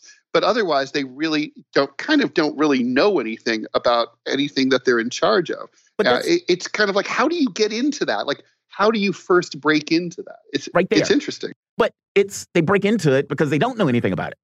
Meaning there's some people who you put into positions where you need them to give a wrong answer. It's like if I go to this person and say, hey, I need you to give me an answer on this, and I know that this person is going to give me the wrong answer that I want for this particular issue. You post a picture and you tell people to caption it wrong answers only. Wrong answers only. And that's what that person is there for, sitting behind the desk, collecting those checks, giving those wrong answers. Let me ask you this salacious relationship between media and politics, where a politician may go to a media person and create a relationship with that media person and uses that person to give out information. So some of these things would be, okay, I'm going to give you a tip about something. In other situations, you may give the person information just because you want to hit a political opponent. It seems that social media is, weirdly enough, almost being maneuvered in a similar way based on the associations with the political parties and the media company itself. Give me your take on that. I mean, this was something that was taking place with mainstream media in general, correct? I mean, now it's almost like moving over into the next, I guess you can say, era of media that we have being social media, whether it's Facebook, Twitter, et cetera. Yeah, there's like kind of, I think, I'm often a person who has sort of very dogmatic views about ethics, but this is one of those things where I don't really know that there's a good answer. I mean, you could argue that, Deep Throat manipulated Bob Woodward, and that those guys were basically just being fed information, dribs and drabs, in a way that suited certain parts of the deep state. You can argue that, look, Musk gave material to Taibbi. Obviously, he had an agenda to do that, although Taibbi just asked, right? And then Musk was like, okay. And so it's like, is there anything really wrong with that? No, as long as members of the media are deeply cynical and understand that every time they get a leak or a drib of information, that there's a drab they might be missing and that might fill out a different, fuller picture or an entirely oppositional picture, and that they need to be cynical about it, about their sources. And I think that's the problem, is that too many reporters and media, social media and traditional media, they get really cozy and grateful to their sources. And they think that, they're working because of the access that they have. But the truth, instead of going out there and digging and getting stories and not sitting at your desk. I mean, if you go to the newsroom at the New York Times now, it's quiet. It's basically like a strike today. But even it wouldn't have looked much different yesterday. It's quiet. It's like an insurance company office. And everyone's at their desk talking into their phones or just typing, more likely just getting their news off their computer. If you went to the New York Times 25 years ago, I know I went there, most of the desks were empty because reporters were out in the field talking to actual people in real places. And they knew they couldn't do their work from their desk. They certainly couldn't get it off the internet. So I think the problem sort of starts there. Oh, you mean just in this idea that the relationships that they create because they need access and everything else? Access, we call it access journalism, right? Like that's the whole reason. It's passivity. They're sitting there waiting to be. They're like robins waiting in the nest to be fed. As opposed to going out and going and getting it. That's true. Yeah, that's true. But at the same time, Ted, being a reporter, like the reason I'm kind of unable to get all of these things. Number one, because they maligned anything Russia related, but mostly it's because it's access journalism, because the people that have the power and that have the stories, that you want to know about, they won't talk to me because they know I won't play ball. That's the thing. I won't be nice about it. And they know that. So the mainstream media, folks like at the New York Times, they want the access to these people. So they print these stories that are not comparable to the stories that were printed 25 years ago. And it's, access journalism is toxic. And also it has to do, there's a class component to this too. When reporters were, often high school, dropouts or graduates, and they worked their way up. They were never going to play golf at the country club with the local banker, right? They were kind of like scoundrels, and they drank hard and smoked a lot. And, now they were working class people, and now. You go to Columbia J School, you have to be from a rich family. You have to be, because there's no financial aid to go to Columbia J School. So no matter, even if you come out of, college with a 4.0. So, those people are just inherently less skeptical of the powers that be and more trusting that they mean well. Yes, especially if daddy plays golf with so-and-so on Capitol Hill at the country club and so-and-so, and you can't say anything bad about daddy's friend. It's like, that's Bob. Bob is a great guy. Yeah. He came to my bat mitzvah. Yeah. Ted, always appreciate you joining us, man. Ted Rall, political cartoonist and syndicated columnist. You can follow Ted on Twitter at Ted Rall and read his cartoons and articles at rall.com. Fascinating stuff. And to your point, the Baker thing is big. Like, that's not something people can kind of underplay or underestimate. I mean, a story that could have potentially affected a presidential election was buried. Yes. That's a big deal. And then you get the investigative functions or investigative devices within the context of the government itself being part of the thing that's getting them to kill that story. Yeah, Russiagate, not real. DNC-gate, probably real. Probably real. So look, I want to thank all of you guys. I want to thank our engineer. I want to thank our producers. I want to wish our producer to get well soon, one of them. I want to thank Malik Abdul, Manila Chan. My name is Jamal Thomas. Thank you, JT. Thank you, Rumblers, all the listeners. That's right. We are over the hump. Tomorrow is going to be Friday. We will see you bright and early. Y'all have a good one. See you in the morning, guys. Fault Lines.